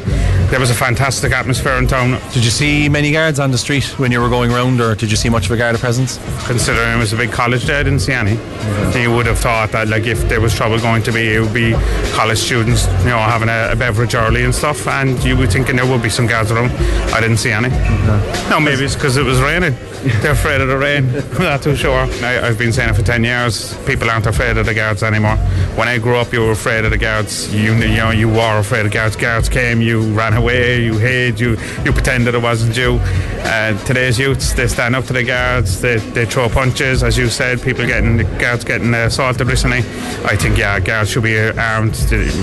People need to fear the guards. They're there for safety, but they should be, their job is to be safe as well, and they should have the means through their job. You have the means through your job, I have the means through my job, but the guards don't have the means through their job. It's, in this society, this time, crazy. That's the sound of the police. Whoop, whoop. That's the sound of the beast. Whoop, whoop. That's the sound of the police. Whoop, whoop. That's the sound of the beast. I wouldn't agree with it, really, I really wouldn't agree with it. They could be shooting the wrong people, I don't want to get shot anyway. He does want to get shot, and that's from Wilton Shopping Centre earlier in the week. Calls on that after 11. Text 0868 104 106. So far this morning, actually, somebody else got in touch with regards to the fight in the GPO. You may not have been listening earlier on, but you did text me, said, have you heard anything about the fight that took place outside the GPO yesterday? My father was there at the time, and he was absolutely traumatised. 3 girls absolutely walloping the heads off each other for 20 minutes in the middle of town. Not a guard to be seen. I don't know whether the guards eventually arrived or indeed if they were called. But thank you for that text. I told the story of exactly what you're describing earlier on through the eyes of a 78-year-old man who was in the GPO at the same time. He said there was those 3 girls, but there was 2 fellas got involved in it as well. Big fight outside, then inside, and they're literally scrapping and fighting and kicking the heads off each other and punching. They ended up on the ground inside in the GPO with customers and staff watching. Must be an awful thing to come across. Traumatizing, certainly, for an elderly person. So your dad was in there. Imagine that he is getting on a little bit in age, no disrespect to him, but also the senior citizen of 78 years old who was in there and will not go back to town ever again. Back after 11. I'm Lana O'Connor. Red FM News is first for local, national and international news, and you can stay up to date by tuning into our hourly news bulletins or by clicking on redfm.ie. 104 to 106 Red FM. This is the Neil Prendeville Show. Talk about going out and about. I loved this. The lads were sharing with me a post from Ben Gilroy, and he makes an awful lot of sense. We talk about the world where everything is debit cards and credit cards and tap and go and everything, and there's a battle on to make sure that cash actually stays in circulation. Anyway, enough of me. He says, and gives an example. He says, I have €50 cash in my pocket. Going to a restaurant, I pay the €50 cash for dinner. The restaurant owner then uses the €50 cash to pay for the laundry. The laundromat owner then uses the €50 cash to pay the hairdresser. The hairdresser will use the €50 cash for shopping. After an unlimited number of payments, it will still remain €50 cash, which fulfills its function for anyone who uses it for payment, and no need for banks on every single one of those cash transactions. But if I had paid the restaurant digitally the €50, the bank will charge a 3% fee for my payment transaction, which is €1.50 of the €50. After 30 digital transactions, the initial €50 becomes a £5, and the remaining €45 is the property of the banks, all because of the digital transactions. Paying in cash gives you freedom, control and privacy. I couldn't have put it better myself, actually, when you give it as an example like that. So well done on that. From this morning, some texts that came in much earlier. Morning, what about the moral obligation by our government to house its own people? We were chatting about stories in the papers regarding the arrivals of Ukrainian refugees and the issues in Fermoy up around the convent. How many refugees has Micheál Martin taken into his houses? Please read this out, says Tom. Well, I have. I don't know the answer to that. We are not opposed to housing immigrants or migrants, Neil. We are opposed to the location here in Fermoy. Another one. I think it's our own government is making us a bit racist because of the way our Irish people are not equally treated as the refugees would appear to be. And then one from Fermoy, from somebody in Fermoy, who says, can't come on because I'm at work. But anyway, I want to remain anonymous. I just want to make you aware of an incident of theft which happened in Fermoy yesterday.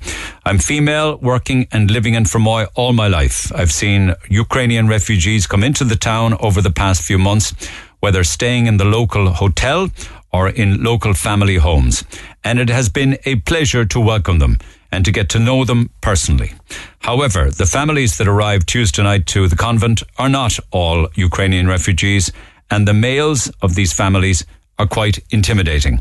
Not all, let me say, before people jump on me, but some. Whilst it is women and children, there are quite a lot of men too. There was a theft in a shop in town yesterday that was carried out by a male, allegedly residing in the convent. Gardaí were called and are now dealing with the matter. 2 days they were here. 2 days. The males can be seen loitering around the town, consuming alcohol up laneways and in doorways. I saw it myself 2 p.m. yesterday afternoon. Of all my years living in Fermoy, I've never felt so intimidated to walk our lovely streets in daylight. The working taxpayer is stretched enough already in these current times. Our standard of living is dropping, and to see our hard-earned contributions to the state being spent on accommodating people not even from war-torn countries is, I can tell you, a major kick in the teeth, especially when some are abusing the situation already. I don't blame the people for protesting. Something just has to be done. And that's a text to 0868 104 106. I'm curious, and I'm asking the question, do many people from Fermoy feel that way or otherwise? Text 0868 104 106. The Neil Prendeville Show. Gold winner for interactive speech program at the IMRO Radio Awards 2022. Cork's Red FM. I get back to my phone lines. John standing by. First up, Angela. Morning, Neil. Should the Garda Síochána be armed? Now, that could be a gun, even taser, something, anything. I would say yes to tasers and no to guns, absolutely not. Okay, but then you have criminals with guns. I'm aware of that, but if the guards become armed, then the criminals have better armoury. Okay, but the criminals have guns, they have knives, they have all sorts of different weaponry. The guards have batons. And they had asps, not batons, and they had pepper spray. And they have pepper spray. Did you know that if a guard has to use his asp or his pepper spray or even his handcuffs, that there's a mile of paperwork that has to be filled in? Can you imagine how much paperwork there would be if they were armed? If the guard uses the baton or the pepper spray, they have to go back and do a load of administrative detail on why they did it, is it? And even the handcuffs. You have to justify your use of handcuffs. And I can't even imagine how much justification there would be if you had to use your weapon. Okay, all right. Well, you go up... That's only part of it. You're talking about the cost of it would be colossal, because you're not talking about just the cost of the guns, you're talking about the cost of the ammo and the cost of the training. And lads that are actually armed, like the detectives and the ARU and the ERU, they have to retrain every 6 months. Yes, they are fully armed, yeah. Yeah. But the cost of arming the guards would be insane, which is something that nobody seems to be talking about. But don't you think we're losing the battle to crime and criminality, though? That a lot of people who break the law and engage in criminality are only laughing at the legal system and the guards. I don't think that's the fault of the Gardaí, though. No, it's not. I'm not saying... No. I mean, the only thing the people are suggesting is, would it help them? No, I think it would actually make things worse. Look, for 100 years, the guards have policed by consent. And I think my gut feeling is that this is a knee-jerk reaction to what happened in Dublin there 2 weeks ago or a week ago. This is not... Look, I come from a Garda family. My dad was a cop and my other half is a cop. And this is not the first time I've heard calls for the guards to be armed. It's happened on and off dozens of times over the last 30 years. But yet when you go overseas to France or Spain or Italy or Germany or Greece or countries like that, we all go on holidays, sun holidays, we see them armed. Yeah, we do. I went to Germany in 1997. I had to do it as part of my course, and it was a huge culture shock to get out of Frankfurt Airport and see all the cops were armed. You kind of tend to take them more seriously, though. You wouldn't you pay them a bit more respect?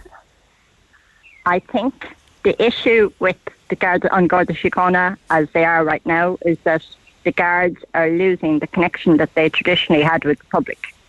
Like when I was a child, probably when you were a child, you knew who the local community guard was. You could, if you had a problem, you could knock at his door. And believe me, that happened in our house lots of times. The problem is that we don't have the Garda numbers are depleting. The numbers that are coming out of Templemore, there's not enough to cover what's actually retiring. There's a massive amount of guards actually taking early retirement because they don't like the direction that the Garda force is going. But just talk to me about that, because I don't believe Ireland is ever short of money. It's how we seem to spend it and the places they put it and the departments that they give it to it. Would more money, would better wages and conditions solve that? I don't. Obviously, I would love to the guards to get paid more, because the guards get paid more, then there's more money coming into my household. Correct. Yeah. I think that there's a huge issue around the proposed roster. I think that needs to be solved. I love the contingency roster, the 4 days on, 4 days off. That gives us a work-life balance in the house that we never had. Yeah. I never had it growing up. I don't think, obviously the wages is an issue. Now, I know that there has been a pay deal recently and lads are getting back pay and they're getting a 1% rise or something this year. But I'm just saying, if it was more of an attractive financial package, because they say that about the nursing profession as well, and we're losing a lot of them overseas for pay and conditions. I honestly think, the nurses and the guards are in the same situation. You have too many patients in the case of nurses, and too many criminals and not enough nurses and guards. That's it. Yeah. So they're overwhelmed, right?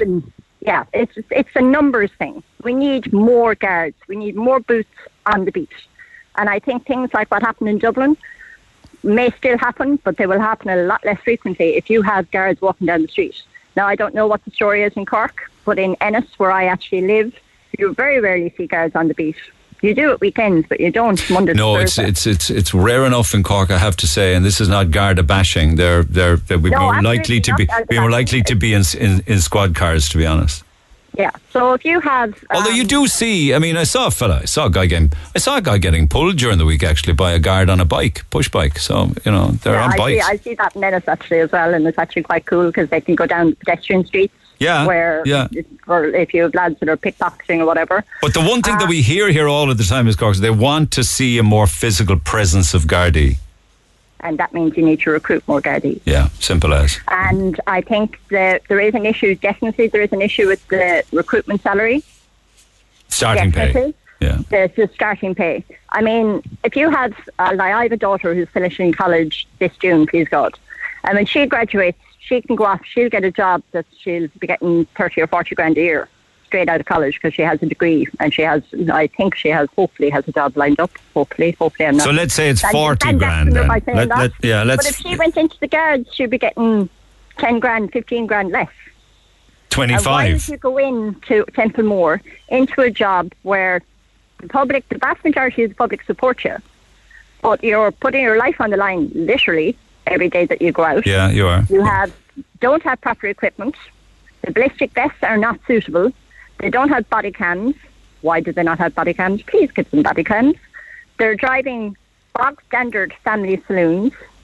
Again, I don't know what the issue is in Cork, but I know in Clare there are very few lads that are trained to drive on blues and twos. These are all things where money could be put into training more guards. How long would it take a guard out of Templemore to get, say, from around the 25 grand up to 40 or 45 grand? I'd say I don't know the figures off the top of my head. I don't, but I'd say you're talking probably 20 years service. Oh my God, really? Yeah. Oh my God. To get to the top. Now, to be fair, they do get an unsocial hours allowance for Sundays and bank holidays, but for the amount of grief that you put up with, I don't think it's worth it. As well, I'm seeing units here locally where members are being taken off the regular unit to go into what is now the Garda equivalent of the SDU. No, they have another name for it. I know that, I understand that. I'm just thinking of somebody that's coming out of college with a degree or a master's. They're going to, and let's say they're in finance or tech or medical or whatever. They're walking into jobs for 40 and 50 grand right out of college. Like, who'd want to go into the guards? The difference, twice the money. I would actively discourage either of my kids going into the guards, and if they were to follow, they'd be following their father and their grandfather, and I would be actively against it. Okay. Okay, thanks, Angela. Appreciate it. Thanks for taking the call. Just with No regards problem. to Matt from earlier on, misfortunate Matt, he's a very, very tough life. He did wrong things, but you know what? You can get back up in the saddle and keep on going. Oh my God, can't stop crying. His story is heartbreaking. Sending him all my love. I'm so sad to hear about Matt's story, the darling. Neil, thank you for being so kind. Oh my God, my heart is breaking for that poor man. He sounds so broken, Matt. I spoke to Matt before 11, adopted out at the age of 2, orphanage. I really hope he can forgive himself for the post office robbery. He sounds like he's a beautiful person. He needs to spend the rest of his life, being kind and doing right and being a beautiful person, I suppose, doesn't he? Because he's got to live with the consequences of what happened to him as a child and throughout his own life. And unfortunately, some of the things that he did. And all you can do is make it right and be sorry and live a better life, I think. I mean, that's what I think. Just trying to live a better life. The man has nothing to fear from life. Left on his own from the age of 2 with no guidance on how to run his life. He's a saint in my eyes anyway. I hope Matt is listening.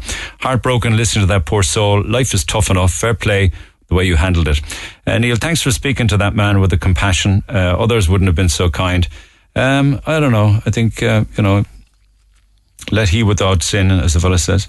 That young guy's mentality, as in Luke, I think, saying you shouldn't be sent to jail for drunk and disorderly or drug offences is just so hard to listen to. How many chances do people need to be given before they go to jail then, says somebody else.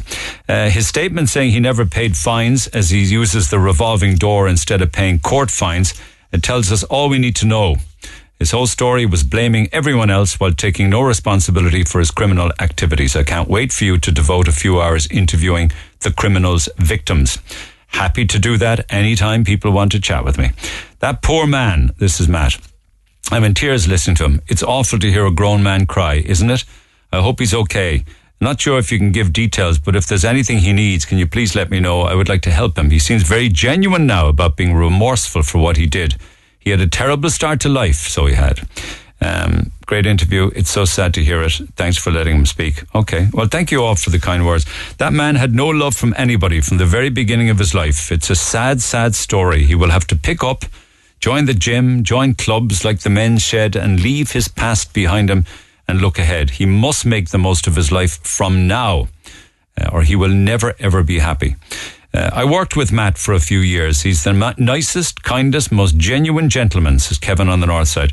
And maybe one or two more. Maybe you should keep that man Matt in mind for something nice in the future. It's a very sad story, but fair play to him for coming on and telling it. And a final one ahead of the break. I'll take one quick call. I had tears in my eyes listening to Matt. Such a lovely man, but I really just wanted to tell you, fair play. You're kind and compassionate. Okay, well, thank you for that. It's very kind of you. Thank you for all the kindness. So we'll come back to more of those texts in a few minutes' time. Text 0868 104 106. John, do you want to jump in on the arming the Gardaí, was that? Yeah, I will be totally against it, Neil, because I think, look, I don't care what they do in other countries and who's armed and who's not armed in other countries, right? But we've gone on very well here with the system that we have here where the guards are not armed, except the special response units, like which we do need more of, right? But the minute you introduce they told me, got an anonymous email from people working within the that response unit, the armed response unit. They said that if they get if there's a limited amount of SUVs, you know, the ones we see, the armed response units, and if one of them in Cork gets a call, they could have to go all the way to Limerick for that call. Yeah, well, that's what I mean. But we'll have to have more of the emergency response units brought on board, right? But as the guards arming the ordinary guards, I think the minute you introduce the gun to the ordinary Gardaí in the street, right, which there's not enough of, as that other lady said, you introduce a barrier. It becomes a them and us. And I think the relationship that the public have with the Gardaí has been pretty good since the foundation of the state here. Right now, obviously, there's been a couple of bad apples. All right, well, what about taser guns then? I'd have no problem with tasers. I'd have no problem with body cams. Now, with the body cam, obviously, if there's a free-for-all going on or whatever. But the thing is, like, if you're engaging with the Gardaí and the Gardaí have their camera on, you can video them on your mobile phone then, and everyone is happy then. But definitely, I would introduce the tasers because... So you're acting the maggot and the guard has a body cam and you're acting the maggot and you're filming the guard? No, we'll say for the sake of the water... insane. No, for this, well, it's for everyone's protection, like, because, I mean, cameras can be manipulated. But we should be able to trust the Gardaí that if somebody's acting the maggot, they need to be able to get on with their job without some idiot filming them. Well, you're entitled to come in as a citizen, to use the camera on your phone. And I mean, if the guard is doing everything Sorry, right, you want to arrest me because I'm a maggot? Hang on till I film you doing it. No, well, I mean, if there's someone fighting the street or robbing a shop or something, that's a different story. But if you're engaging with someone, we say like the water campaign that time, if that happened again, some civil dispute and difference between the civilian population and the government and the Gardaí get involved, there would be no problem then you filming the Gardaí threatening to arrest you for something that you think you have a right to protest on. That's a right to protest. That's entirely different to criminality. Well, I'll just get to that in a second now, right? Because all right, well, use your time wisely. I don't know, Mike. Go on. Yeah, two of the most dangerous politicians out at the moment are Varadkar and Helen McEntee. Varadkar said he's only waiting for a nod from the Garda Commissioner Drew Harris to arm the Gardaí. Just a nod will do, right? And I believe that nod won't come because I think Drew Harris doesn't want to go there. The Garda Representation Association don't want to go there. The Guards themselves don't want to go there. Helen McEntee is hell-bent to bringing in hate speech, which will, if you go into it sometime there and look at it yourself when you have time, Neil, right? What actually is involved there will affect protests, normal type protests by the civilian population. Now, as the whole thing is that lady was on before me, she's quite right. It's not guns we need, it's more guards on the street. There's only 90 guards coming. There's only 90 guards coming out of Templemore this year. There's 300 guards retire every single year, and the last 5 years, 400 guards have left before retirement for a myriad of reasons, because they're disillusioned, they feel they haven't got the backup, their health has got affected with the stress of it, and that never happened before. That's 400 guards will never draw a pension. Mind you, the text here says, my sister's a guard, she's on 70 grand a year. She only graduated from Templemore 3 years ago. Angela's figures are rubbish. She's on 70 grand after 3 years out of Templemore. Could that be right? She's, I don't know. 70 grand? I doubt it somehow. Well, if she's getting it, I'll do so, but I just don't think it's. I wouldn't. No, again, as I said, talk about a waste of police time. I engaged with two Gardaí last week there on this ridiculous trying to enforce this ridiculous PANA ban, which you've dealt with before. Two fine strapping, tough-looking men, finest men I ever saw in uniform now. Two big guys that they wouldn't be long getting stuck in if there was anything going on, any maggots around the place. And I said to them, lads, haven't you absolutely wasted here? And they totally agreed with me, and they said, yes, we don't want to be here, but we're sent out there. What a colossal waste of two fine men in uniform. Total waste. Ridiculous. A complete and utter waste of Garda time. And I'll finish on this, introducing the gun. You want to be very careful, because we all see what happened in the year 2000 with John Carty down in Abilara. A man suffering from the severe depression wasn't even given the basic cigarette that he was looking for and was shot dead. Yeah. I mean, and you had a situation in Clonmel as well, then, where there was an armed raid going on in a bank, and two different lots of armed Gardaí turned up and they shot each other. So when you introduce the gun, you have to be very careful. All right, appreciate it, John. Text 0868 104 106. Lots to do. Going to do a bunch of Free Food Friday shout-outs, just on a lighter note. We're starving. We'd love some food, so Scrappy and all the gang at Cork Metal in Dublin Hill. Depuy Diporo, don't know where you are, but I know you're hungry, so good morning to you all listening there. Blue Coast Skip Hire actually won a few weeks back, but they've come back and said, we're over the food coma and we're ready for some more. The Hungry Mechanics at Blackwater Motors in Forge Hill, PFH in Little Island, Bespoke Wedding Ceremonies, getting people ready for their Christmas engagements. EBO Home Rescue in the Marina, Easy Living Interiors. Feeling a little sick at the moment, would love some cheering up. Well, I hope you recover. If not, you might go and see the Heart and Vascular Department at the Mater Private. Morning to Joe and all the staff down there. Tails and Tubbs Dog Grooming and Douglas Woolen Mills. Morning to you all. McLaren Loss Adjusters in Frankfield. Barry Joyce Cole listening at the tip top of Fair Hill. Watson Marlow in Blackpool. Area Carpets and Flooring. Unique Fit Out in Glanmire. MMD Construction at the airport. Adam with DPD Depot 27. Morning to all at DPD. The West Cork Model Village in Clonakilty, who has the fantastic Polar Express on at the moment down there. HC21 in Blarney. The Immunisation Department of Mallow Primary Healthcare would love some food. Morning, Dervla.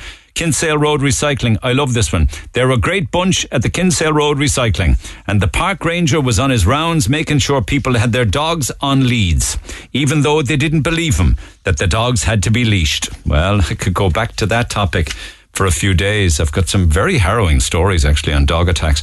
Dental Options in Cork, Smurfit Kappa, Fairfield plastering crew working in Moneygorney, to everybody Unified Packaging Group at the IDA Business Park in Carrigtwohill. So we'll do one final bunch of shout outs in about 20 minutes time. Free Food Friday, courtesy of ourselves and Roosters, Piri Piri, Douglas and Blackpool Retail Park.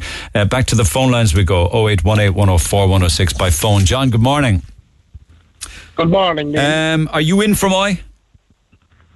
No, I'm not in Fermoy, Neil. Okay. Whether you want to comment on this situation there about these refugees. Okay. Are you picking up on a text? Are they refugees in Fermoy, or are they asylum seekers? It doesn't really matter to me what they are, because they're all people. But I'm just thinking, like, once you commit a crime in Ireland, if no matter, like, if you're in here looking for asylum or you're a refugee, why can't you just be deported? And you won't cost the state any more money. Like, take for instance here, like, you have that poor family up in Offaly, and that man that is accused of this crime, he's not accused of it, but he's waiting to go to court on it. He's going to end up costing the state probably, God only knows, 2 or 3 million. Yeah, but we need to allow, we can't reference to that anymore now, because we have to allow the justice system take its course. So that's okay, but previous crimes, all crimes going forward, this is going to cost the state money. Plus, we don't know where these people are coming from. I heard, I don't know if it was lies or truth, but on social media, you can't. Yeah, well, that's the Wild West. But this is another. There's an awful lot of stuff on social media that I could be doing on air, and I can't. I just tell you, I don't know. It might have been on your program. What was it anyway? What was it? One of these refugees, they came down to Fermoy, and they're after getting a bus back up to Dublin because they were living in City West. They didn't like where they were staying down there, and they got a bus back up there. Are these people entitled, or is this actually going on in my country? If I went over to another, one second, Neil. If I went over to another country, or will I rephrase that? If I could get into another country without a passport, in all fairness. Yeah, I know. And 1 second. I'm aware that the stat on that actually is 3,000 people have arrived in Ireland with no identification documents, despite having the documents at their point of departure. Yeah. Yes. Okay. I can't do that. You can't do that. Okay. So that 3,000 should have just been told you can't come into the country. Go by. Yes. Goodbye. This is human trafficking by the government. Is it not? Well, human trafficking would be people who are here against their wishes. The 3,000 that arrived here and destroyed their documentation are doing it themselves. They might be against their wishes, Neil. We don't know. They might be against their wishes. Here's the problem. They might be told they have to go there to get the free money off the fucking government, and they have their own, what would you call it, vigilante group to give the money back to the people at home. I don't know what they do with it. I don't know. No, well, we don't know, Neil. We don't know what's going on. One of the problems is a lot of those. We have to control ourselves. We have to control ourselves. You know, we can't be leaving these people in. I am not racist. What people? Who are these people? I'm aware of Matty McGrath saying. Hang on a second. We don't know who these people. We don't know who these people are coming in. We don't know who these people are coming in. But one thing, what I'm saying, can I commit a crime here, okay, and not go to prison? No, I can't. No. Okay, these people are going to commit a crime here because they came from, God only knows where they're coming from. Obviously, our country is a better place for them to come to go to jail and cost the state money and live it 2 or 3 years. Okay, so we're agreed then and get fed fish on a Friday. Okay. So we're agreed then that anybody that comes in without documentation should be just sent back, and we're also you're saying no, they shouldn't. I don't know what the law is, but it's going to come to that at that stage. Okay. It will come to that. Stop it. Send them back. Not send them all back if you commit a crime. That's my point. If you commit a crime, okay, instead of costing the state money. Even if you're here legally if you're legally here from another country and you've been given landed immigrancy and you're allowed to stay and you commit a crime, you would still deport them, would you? It depends on the crime, Neil. Okay. Like I'm going back to we are coming into like probably Syrian war going back there. We don't know these people that are coming after coming in here, where they are trained, where they have been, what they have done. You don't know, I don't know these people. No, nor do we know. And 3,000 people that are after coming into the country because they have no documentations where they came from. Now they're left out like feckin' wolves. We don't know, because we are Ireland, we are a privileged society. But we don't necessarily and people know. don't understand that. Once you have nothing and you're out there and you have to fight, okay? And you have to fight. That I'm wasting my time, John. I can't get a word in. Lives with your needs. I know. I'm wasting my time. I can't get a word in. I'm trying to just pick out some of the points that you're making and just give some of the statistical evidence to try and back up what you're saying. But you end up then making broad, sweeping statements that everybody's here and they're all going to rob us and they're all criminals. And sure, that's not true at all. Sorry, Neil. It started down in the shop already in Fermoy, didn't it? Yeah, but that's not everybody. That's one. Yes, I'm not racist, but he committed a crime. That's the problem. It's alleged. All right, I know. Okay. He committed a crime. I know, and that's what she said to me. That's what she said to me. It's an allegation, though, that has to be proven in court. However, I can tell you that Matty McGrath raised it in the door. Can I? Yes, however, okay, previous crimes that people are still here costing money, they're not kicked out. There's been an increase of 2,000% in asylum applications from countries like Algeria, Somalia, Nigeria and Albania, according to Matty McGrath in the Dáil. And he is actually, in some ways, agreeing with what you're saying, is that it is causing strife, will cause more strife and needs to be addressed. I think he's saying that we need... And what's he doing about it? How long is this going on? I just told you, he just said it in the Dáil. All right, okay, let me talk to Richie. Richie, good morning. Good morning, Neil. How are you? I'm good. Just come up for air. Okay, your thoughts. Go ahead. 62,425 is the figure now of Ukrainian refugees in Ireland up to November 6th, and that figure continues to grow. Will there come a time when we say we can do no more? There won't, because when that Fianna Fáil politician recently in Galway called for a cap to be put in it, he was told he retracted very quickly, but he was also told there's no facility legally to put a cap on the amount of refugees coming in here. Okay. Now, we certainly are a target country, Neil, I think, for economic migrants from various other parts of the world, because they are passing through several safe countries just specifically to get to Ireland. Because we're such a soft touch, we've got a very generous system, very lenient immigration policy, very little deportation in relation to the amount of people that are coming in illegally with or without documents, you know. Okay, so this has nothing at all to do with the 37,500 female Ukrainian refugees that have come here, or the 22,000 males that have come here from Ukraine. Whom are you talking of? All the others that come here and claim political asylum, is it? Yeah, well, yes. The people that pass through various safe countries to get here, obviously, they could have claimed asylum in other countries, safe countries, but they chose not to. And by the Dublin Convention, which I think is still in existence, they were supposed to claim asylum in the first safe country they got to, but instead they passed through several safe countries specifically to get into Ireland.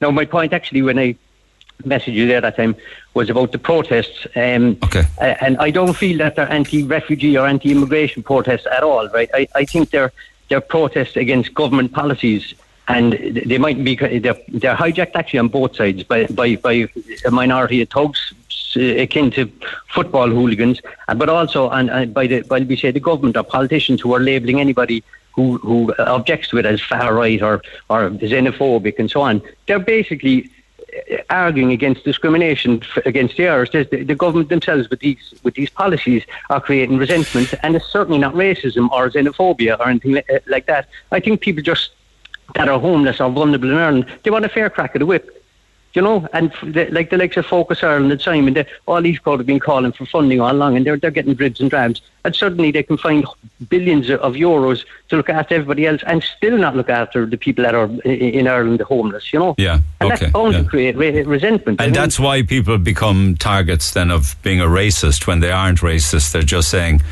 it's chaos here anyway to be Irish, or why can we find money then when it's needed and couldn't find it for people who needed it desperately? Not necessarily a roof over their head, but financial aid where they need it, maybe even. Yeah, yes, and like even if the government had come out and said, look, okay, this is our chance now to do something for everybody who's vulnerable, right, including all the refugees coming in from Ukraine, but we're also, in conjunction with that, we're going to help the 10,000 homeless Irish people or homeless people in Ireland of various different nationalities and so on. Right, we're going to, in conjunction with this, but they're still being neglected. Like there's been people on your show there being taken out of facilities, temporary emergency facilities, in order for these whole facilities taken over by Ukrainians. Now, again, it's not the Ukrainians' fault, it's the government's fault. But it also means that we're not tooled up or prepared for 12,500 arrivals from Ukraine have enrolled in schools. 12,500. There's another figure there of 8,600 have enrolled in further education and training, which is great for them. But do we have the capacity, people are asking? We don't. But when you break the stats down of the 62,000 Ukrainian refugees across Cork, apparently it's Middleton is home to the most Ukrainian refugees, 1,087. I can give you other stats if you want. Skibbereen has 514, Macroom 489, Mallow 373, Cork City Northwest 324, Bandon and Kinsale 307. And then when you look at other area, you can drill down into it even more. Cove 135, Carrigaline 95. Fleeing war now, this is. They're well spread out though, aren't they?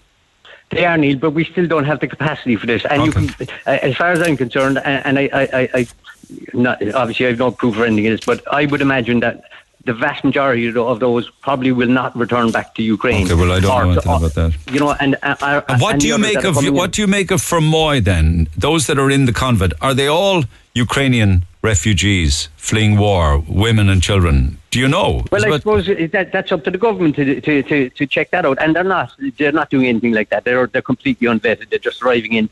You know, we pulled out all the stops to enable them to come here. And look, okay, if you want to look great to Europe, but it doesn't look great when you're neglecting the people that are already here and have been homeless for so long. Yeah, okay, thanks, Richie. Appreciate it. Text 0868 104 106.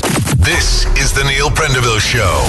Text and WhatsApp 086 8104 106. Cork's Red FM. I just absolutely love this. It's this time of the year when Spotify Wrapped start telling you who you were listening to across the year on Spotify and how many hours and, you know, what kind of detail, and everybody's getting their Spotify Wrapped reports, and apparently 3B1 Marketing got theirs during the week, and they sent me a copy of it with a photograph of myself. It says, shockingly, our top artist this year was Neil Prendeville. We spent 15,000 minutes listening to him talking to the people of Cork. So I hope you're happy with that. I hope it didn't come as a surprise or a disappointment. But thank you for those 15,000 minutes listening to the podcast on Spotify right across 2022. So good morning to each and every one of you again at 3B1 Marketing.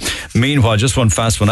Just with regards to in and out of prison or what conditions are like in there. We started this morning in conversation with Finbar, who spent time in Cork jail and in Portlaoise. She says, this texter says, I had a buddy who was in and out of prison for years. A few years running, he used to go into the city 2 weeks before Christmas. When he'd see the guards on the street, he might, for instance, grab someone by the throat in front of the guards. They'd arrest him, and he might spend a month inside over the Christmas period. As he said, partying with the lads. It's just a holiday camp. One other texter. I was in both prisons, so it's a tale of two different prisons completely, as in the old Cork prison and the relatively new one. So keep those texts coming. Text 0868 104 106. And also remember, you're listening out for a Christmas song this side of midday.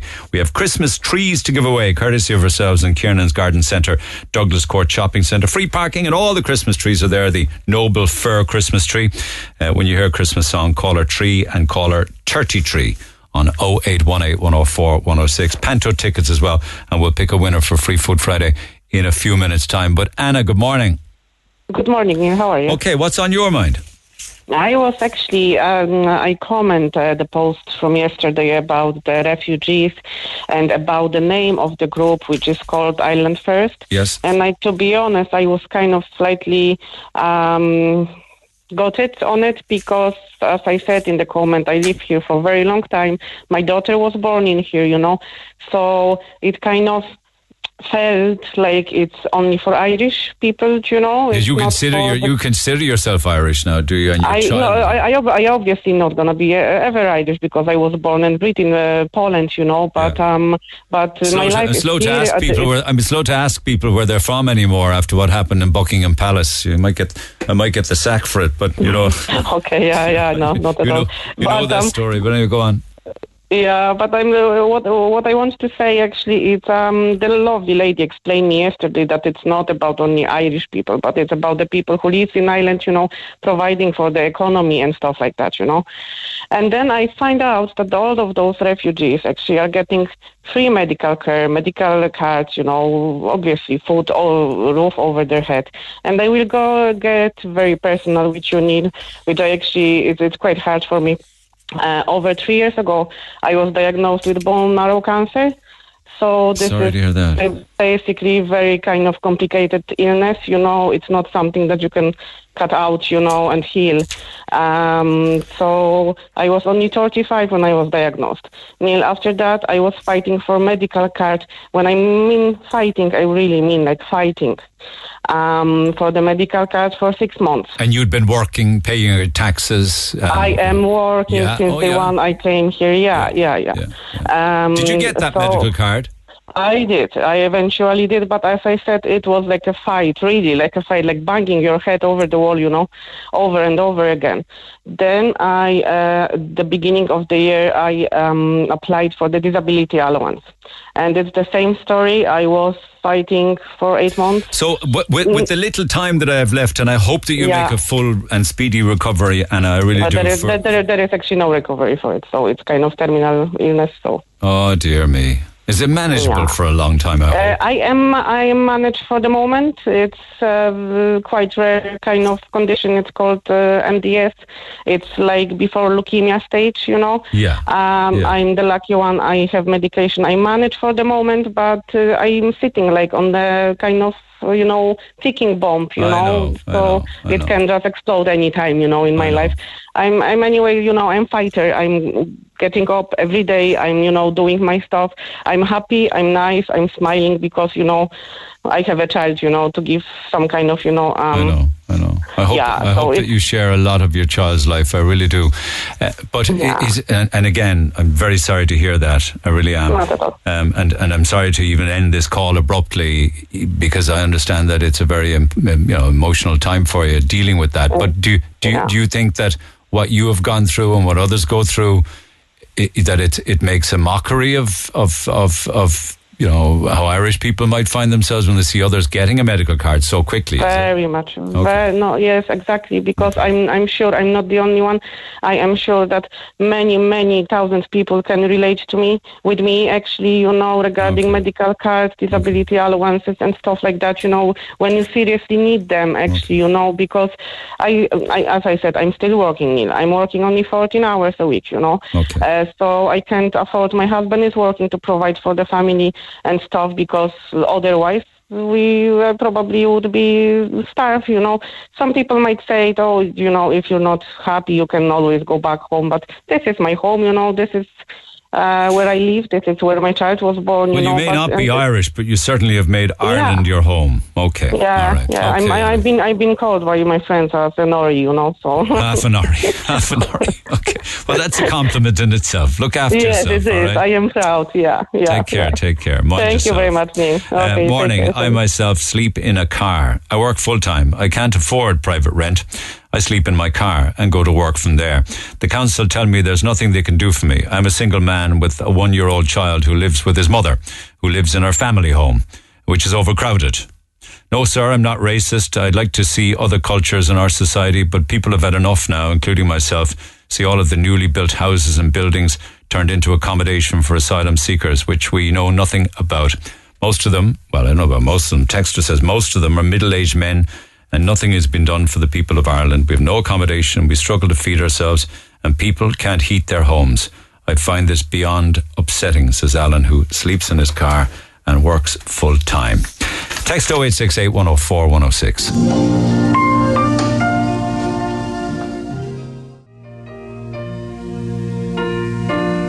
Can it be beautiful song, isn't it? Pretty thing, isn't it? Certainly is, Bing. And we have Christmas trees to give away to Martina Barry in Glanmire. She was caller 3 and caller 33, Louise Rohu from Waterfalls. So congratulations to you, Kiernan's Garden Centre in Douglas Court Shopping Centre. Check them out for your Christmas tree. A lot of people will be buying them this weekend.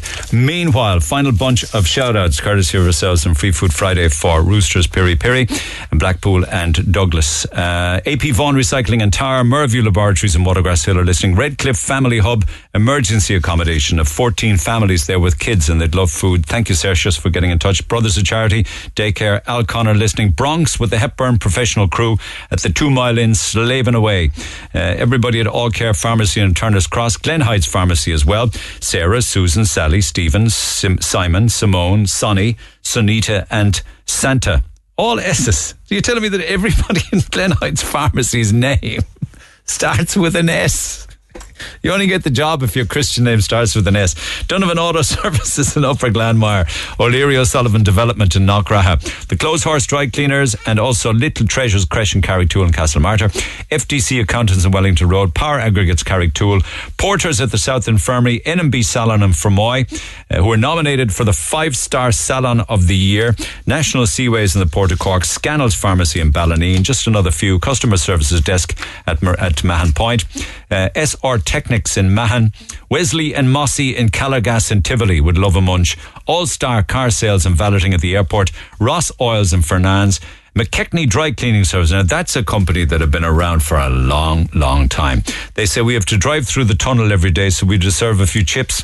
Drina National School, we're preparing for their production of The Wizard of Oz. 5th Avenue, Oliver Plunkett Street are listening as well. And the final few, Leisure World in Churchfield, Alan Bailey, Carpentry, Desi's Tires in Vickers Road, and everybody at Smurfit Kappa and Pollarduff Road who listen every week. So well done to all of you. We'll pick a winner after the break. The Neil Prendeville Show on Cork's Red FM. Our phone lines remain open after midday. 0818 104 106. Okay, time to go. Just a bit of housekeeping here. Please give a big shout out for the fill of the big bus that's full of food, for the food appeal for Cork Penny Dinners at the bus shelter in Douglas Court Shopping Centre. It's there till 3:30, says Fiona at Bus Erin. So if you want to help, all of it going to Cork Penny Dinners, they'll be filling a bus with food until 3:30 at Douglas Court today. Can I also mention that there's a big coffee morning on this Sunday morning, 9:30 to 2:00 in aid of Marymount Hospice.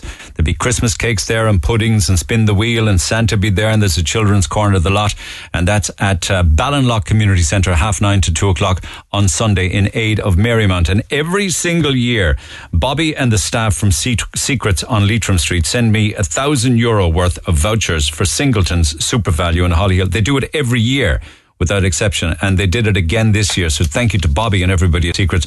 They are €50 gift vouchers for Singleton's Super Value in Hollyhill, and all they say to me is give them to people leading up to Christmas who you think might need them most. So I want to say thank you to Bobby and the gang at Secrets again for giving me another €1,000 worth of vouchers, which we will pass on to people over the coming weeks. Last bit of business now. Lines are open for the Skechers Cork Opera House Panto. Pick up the phone 0818 104 106. Family passes for Tuesday, December 20th to give away. Phone lines are open. The Panto is Sleeping Beauty. But Free Food Friday for this week, will we or won't we give it to Watson Marlowe in Blackpool? Let us find out and say good morning to Orla. Good morning. Morning, Neil. What the heck is it that you guys do there, Watson Marlowe?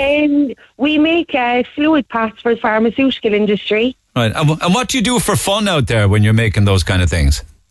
We just chat, I suppose. What do you make, like pumps and hoses and tubes and things? Yeah, pretty much. That's basically it. We all need those in our lives, don't we? Pumps and hoses and tubes. We sure do. As I get older, I need a few new tube parts myself internally. But anyway, you hungry? We're starving, Neil. How many of you are there? There's 14 of us all together. Oh, excellent. Well, it'll feed a little more than 14, so get some neighbours in if you win. I need the biggest shout out, absolutely the best you can do. So, in your own time. Oh, man, I can hardly hear that. It must be the phone or something. Are you on speaker? Yeah, we're on speaker because we're in the clean room. Take it off the speaker and just hold it up and give me a big Friday cheer. 1, 2, 3. the kind of what I'm talking about. Well done. Have a great weekend. Food's on the way, Orla. Thanks for listening. That's Cheers. great, Neil. Thanks a million. Bye. Bye. Roosters Piri Piri will feed 15 or 20 of you, so have a great big Friday munch. Lines will stay open, lads. Text 0868 104 106. Everything I didn't get to this morning, we'll pick it up on Monday. Thanks for being involved. For more Red FM podcasts, go to redfm.ie/podcasts.